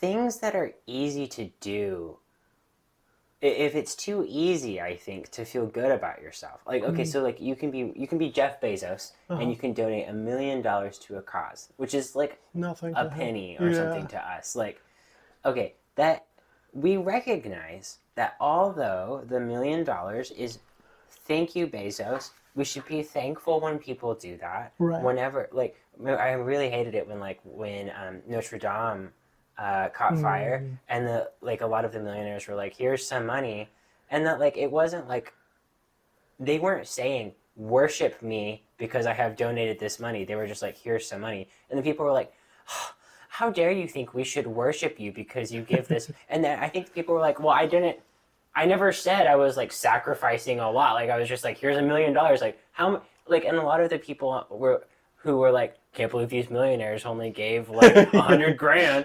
They didn't give a single penny, right? Like there's that. Okay, but the other thing is, if it's too easy to feel like you've done something good, it's a kind of shortcut to character that I think is very dangerous. If you, because it doesn't, improving yourself and bettering yourself as a person Mm. and becoming capable of being independent enough that other people can depend on you and you can become interdependent Yeah. and that you can genuinely help people, Yeah. that takes work and Yeah. it's hard and it takes sacrifice, right? And that's underrated today, I think, and that's seen as anachronistic. So do you mean like in the sense that like you can, like for instance, like Steve Jobs, right? His impact was like tremendous, but I mean he's regarded as an asshole Yeah. from like people that did know him, and I mean he's not looked upon fondly as like by the people that did know him, right? So do you mean like that kind of difference where maybe you can be like societally good because of whatever actions you take, but then like the people closest to you, you're You're not good. hurting? Yeah, because think about a society in which everyone is societally good, but the people around you don't Yeah. think you're good. That is a terrible, terrible society, Yeah. and it's a society not worth sacrificing for, right? Yeah. Like, I don't know. That's I it. don't want to go to the other extreme here and say like I'm not saying at all that like Right, right, right. I totally see this the imperative of the effective altruism movement, and I think it's a great thing to think about, like Yeah. to think about things in that way, right? But I think, I mean, your suspicion of like it being a moral substitute is dangerous because I mean we know that that's a thing, right? I think he might even talk about that in the book, Oh, where really? people, yeah, it's like the studies where, like, if you did something good, then you have this like moral ground to do something bad, Yeah. right? Or like the college students one is the one I think he brought up. Maybe it's another book, but college students that said that they were going to use like green or like purchase green items acted morally worse because they said Yeah. that they were going to use green items. So there's this kind of, I mean, I don't know how strong that is, but it can be like, I think it's like pretty straightforward that like if you were to like say donate $5,000 to charity, you can kind of classify yourself as a good person and then do bad things, right? I think that anecdotally holds up for sure. I see this like one of the things that I notice about myself that I don't like is sometimes I have a tendency to use my ability to like use big words or like to sound smart to kind of crush someone if I feel threatened in the moment intellectually, right? Yeah, Like yeah. someone will say something and I will because I'm insecure, I will perceive it as a threat, like oh, this person's questioning my intelligence, right? And then I'll come down hard, and I'm not saying like I'm great at this. It just certainly depends on who I'm talking to and what it's about and how I'm feeling and all that. But sometimes I do that where I come down hard and then I like feel like in the moment that I've like put them in their place or whatever. Yeah. That's not intelligence though. That's not being smart. Yeah. That's not. Now I have learned less because,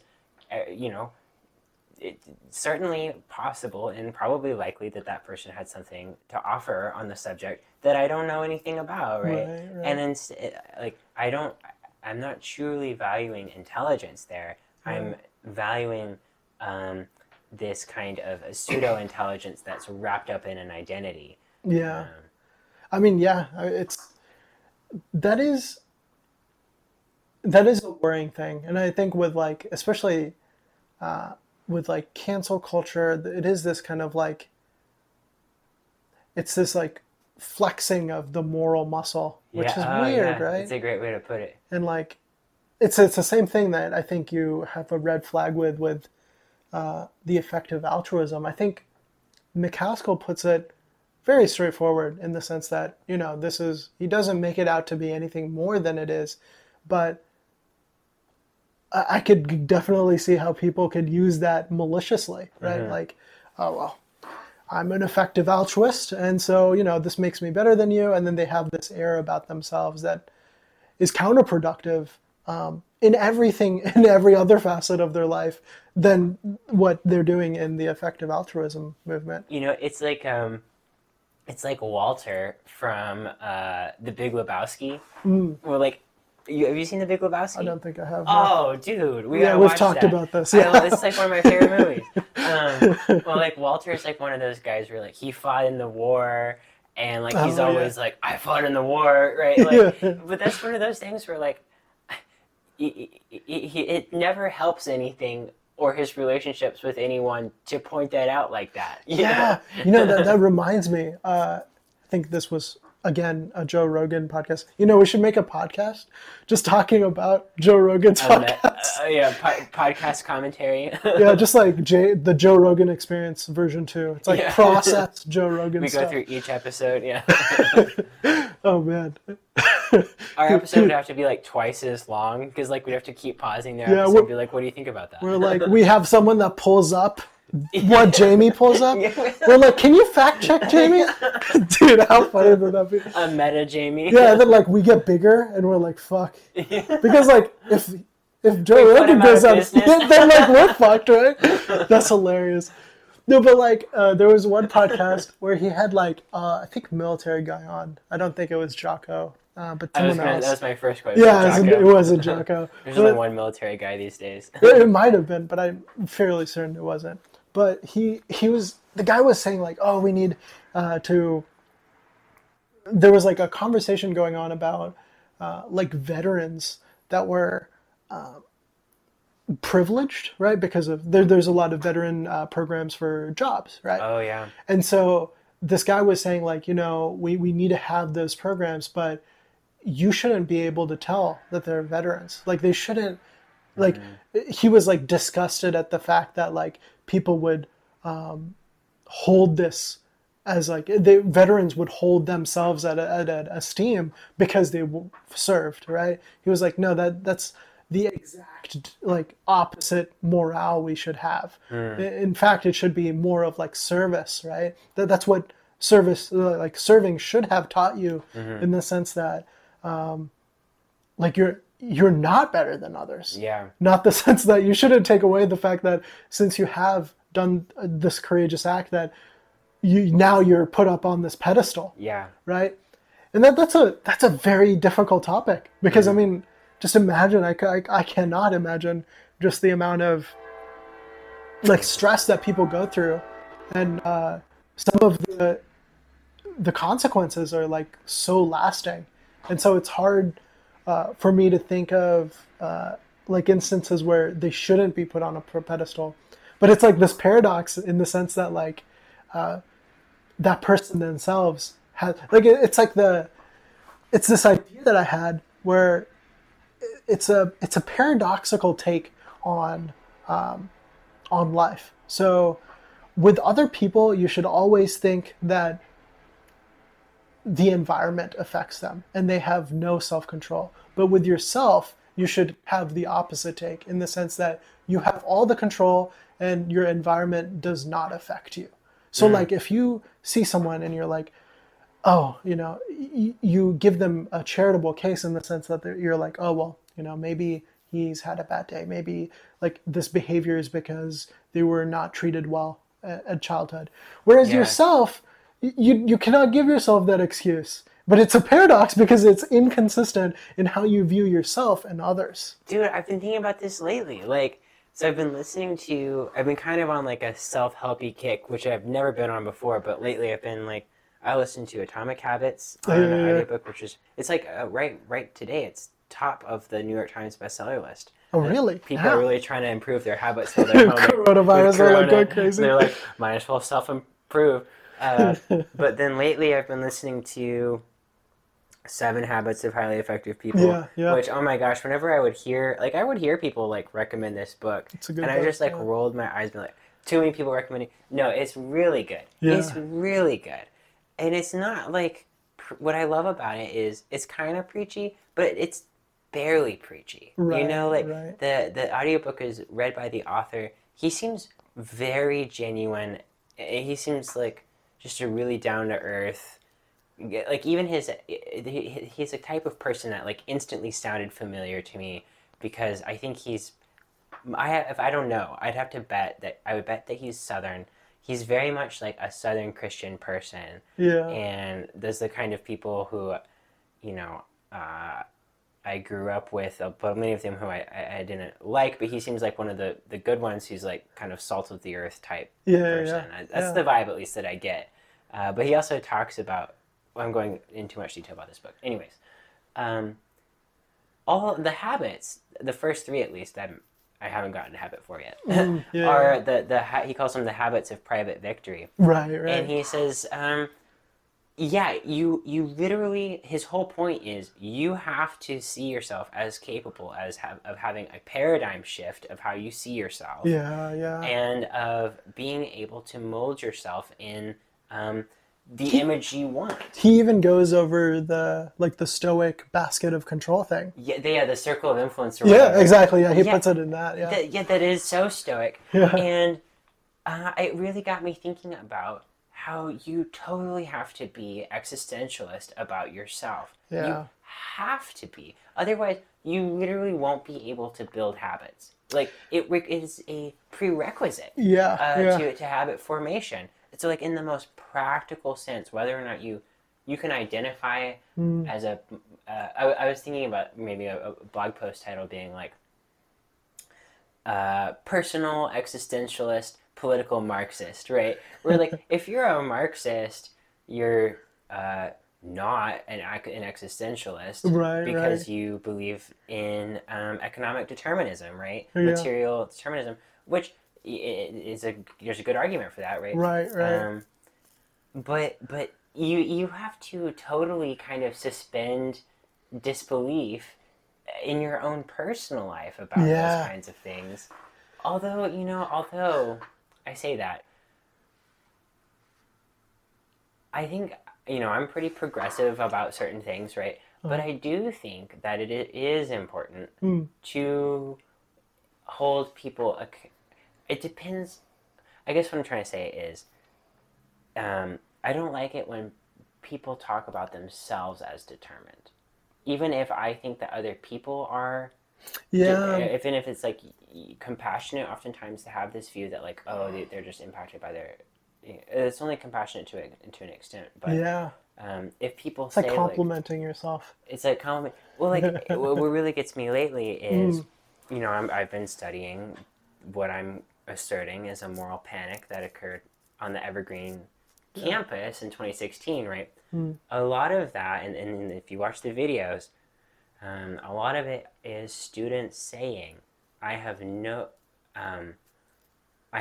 choice but to react in this, what I would say, I don't say this in my paper because it's evaluative, but I would say wildly inappropriate and irresponsible, dishonorable, and wrong, reckless way. Yeah. Counterproductive. It literally has no redeeming quality. Right. But they're like, you have made me do this, college administration, right? Yeah. That's a kind of determinism where, although, okay, and they're not me, right? Yeah. But I'm looking at how they're talking about themselves. Right. Now I have a problem with them. It's like a determinism on determinism or whatever. I don't know. I mean, it's not that, but it's like, what do you think about that? Yeah, that is actually interesting. Are they determined to say that they're determined and morally exculpate themselves? I think it's like a, I don't know. Usually, it seems like a paradox, in the sense that, I know for a fact that I believe in certain, like, deterministic outcomes. Not like fully deterministic, but, like, statistically speaking, like. Say, for instance, this happened in the podcast with Ben Shapiro. He was like, oh, well, you don't see people, like, good athletes with children that are also good athletes, but you do. Well, LeBron James's son, isn't he, like... Yeah, he's good. Yeah. Deion Sanders' son played at my high school, right? Height is heritable. Athletic ability is in part heritable. But like even more like the training that you would get from like LeBron James' son, and like Kobe Bryant's daughters, right? Yeah. They grew up in like with a great like mentor, like arguably the best, Yeah. right? And so like it's absurd for people to be like, well, it's a clean slate. Yeah. Their parents had no effect on what they did. Like, I don't know how you could do that, and that level of like individual control seems absurd to me. But even saying that, it does. I don't know. It's kind of, it might be like a rhetorical thing where when someone employs like, oh well, you know, I grew up like I grew up in a poor family, so that's why I couldn't do this. And a lot of times, I mean, I think it maybe has to do with how they employ that. I don't know. I can see how it could be like used as like a rhetorical tactic, just like, oh, feel bad for me. Yeah. Like I had no choice, even though like, I mean, that might not be the case. It's like, well, that's personified in, wow, I've referenced this like a billion times now, but who, remember the character who had the health condition who ended up being, spoilers, the guy who killed Fyodor? Oh, yeah. What was, he had some weird ass name that we couldn't figure out how to pronounce. Yeah. Start with an S. Man. Well, I can't even even think if I were now. to think of Yeah. it would be wrong. I'm sure I'd have to ask Aliona to pronounce the Russian. But yeah, his whole thing was that he basically exploited his health condition to gain moral sympathy Right. and people. Yeah. Yeah. And I think I've mentioned this maybe in even one of the like few podcasts that have been posted, but I'll never forget something that like Jordan Peterson did on a podcast one time that really surprised me, where he was doing some interview with this guy, and he started talking about his daughter Michaela and how she had she's had like these horrible surgeries on her ankles. Like she's had like it's like a severe form of rheumatoid arthritis or something like that. Yeah. Degenerative illness. And he broke down like full on in tears in the podcast. Yeah. And apparently he cries a lot. But this was like the first time but what he was sad about was not necessarily, although this was part of it, the fact that the pain that she felt. He was saddened primarily by the thought that she would not hold herself responsible because of the condition. Yeah. That struck me. I was like, whoa, like that, it hit me how big of a deal that was to him, and how like that seemed kind of counterintuitive to me at the time, and but I think that there's a lot of wisdom in that concern. Yeah. Because you can rise above it's one thing to have an illness and experience the effects of that. Yeah. It's another thing to be like mentally constrained by your illness, because the latter is actually far more constraining than the former. Right. Of course. Yeah. Yeah. I mean, it's just like the simple. I think it is. I mean, I think in a lot of cases, I don't think they're non-compatible ideas. Right. I think it's just the fact that when we have this idea of like free will, and I think when people like that is a very serious thing, and I think our apart from the deterministic nature of like people that are abstracted, when it comes to ourselves and other people we know, I think the kind of like the trajectory we take in like how we view ourselves and or like other people, how they view themselves, I think it does affect like the trajectory and where you land, right? Totally. So like maybe statistically speaking, you're determined to be in one place or another, right? But say we did know somehow you're from a middle income level, right? Chances are you're going to land same place, middle income, right? But maybe just like the attitude you take in like being positive or negative has an effect of you going maybe from like an $80,000 salary to like 85 or maybe 75. I mean, of course, that's very rigid, but I think like the level of, ironically, which is so weird. I think this is actually a very big problem now that I think about it, especially people that think like when you're in academia, you think about these social systems and you do see that it is very deterministic statistically. Not to say that, middle income equals a middle income. Middle income probably means a middle income, right? Tends to, for sure. Tends to, right? And so to take that and to like realize things in your own, I mean, I would have to imagine that has an impact on the way you think. Oh, I was literally just talking to my therapist about this, which is that like,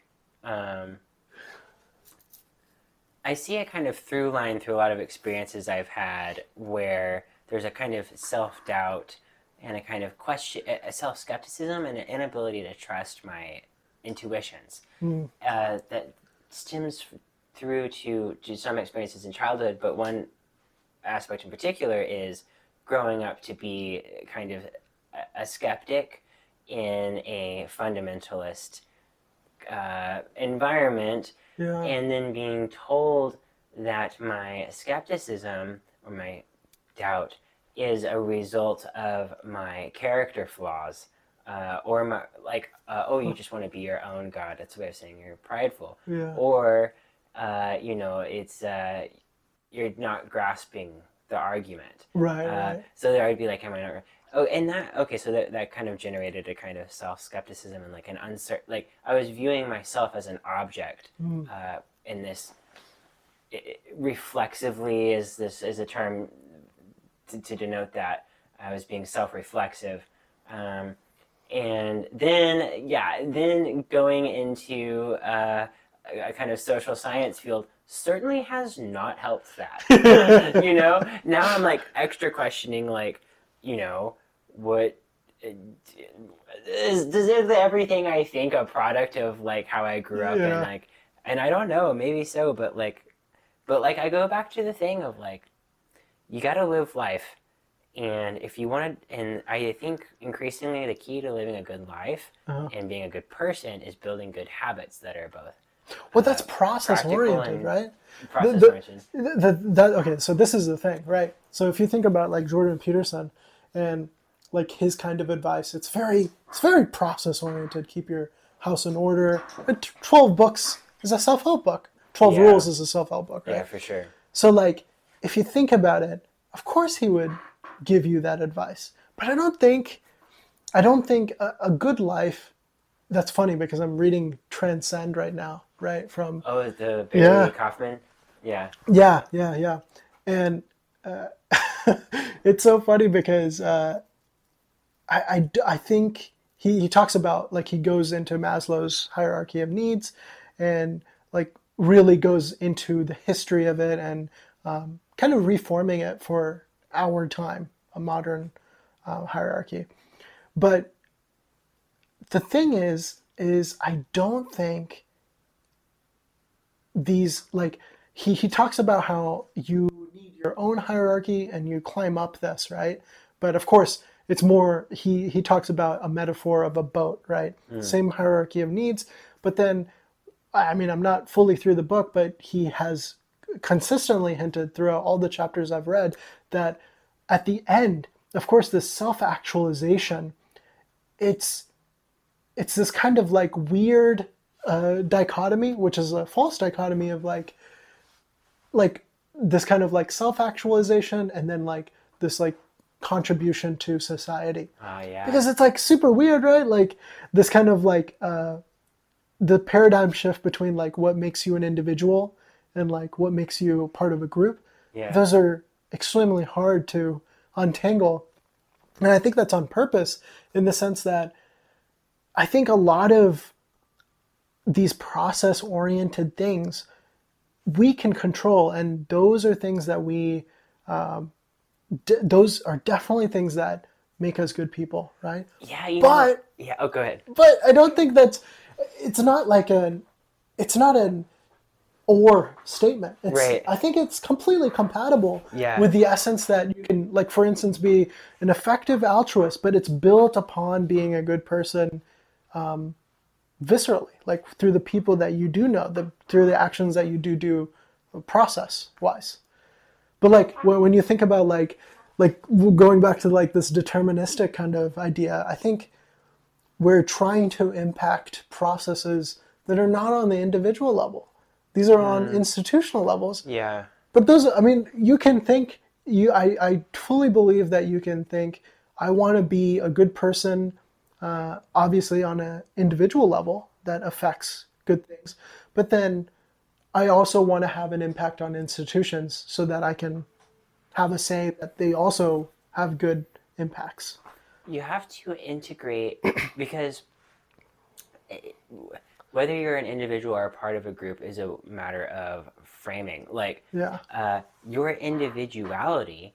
There's my favorite sociologist is named George Simmel, and he wrote this great short. I guess it's an essay called "The Web of Affiliations," and he basically, to drastically oversimplify his argument, basically suggests that our individuality derives from all of the unique set of collectives to which we belong. Yeah. Yeah. Right? Like, I don't walk. We walk in some of the same circles. We met obviously because we were both part of the philosophy club. Yeah. But you have a whole. If you were to like map out all of the social circles that you belong to, they would be uniquely yours, probably shared by no one. Right. Actually. There might be someone who shares a high percentage of the same, but not all of them. But at the same time, who you are within each group is a product of that individuality, right? Those are just two different ways of putting the same thing. Yeah. And so, yeah, there was this line. It's kind of cheesy, but I heard it in the audiobook today of that Habits book, which is something like. We want to be integrated people, but to be integrated, to be able to live out different values simultaneously, with the recognition that sometimes values can conflict when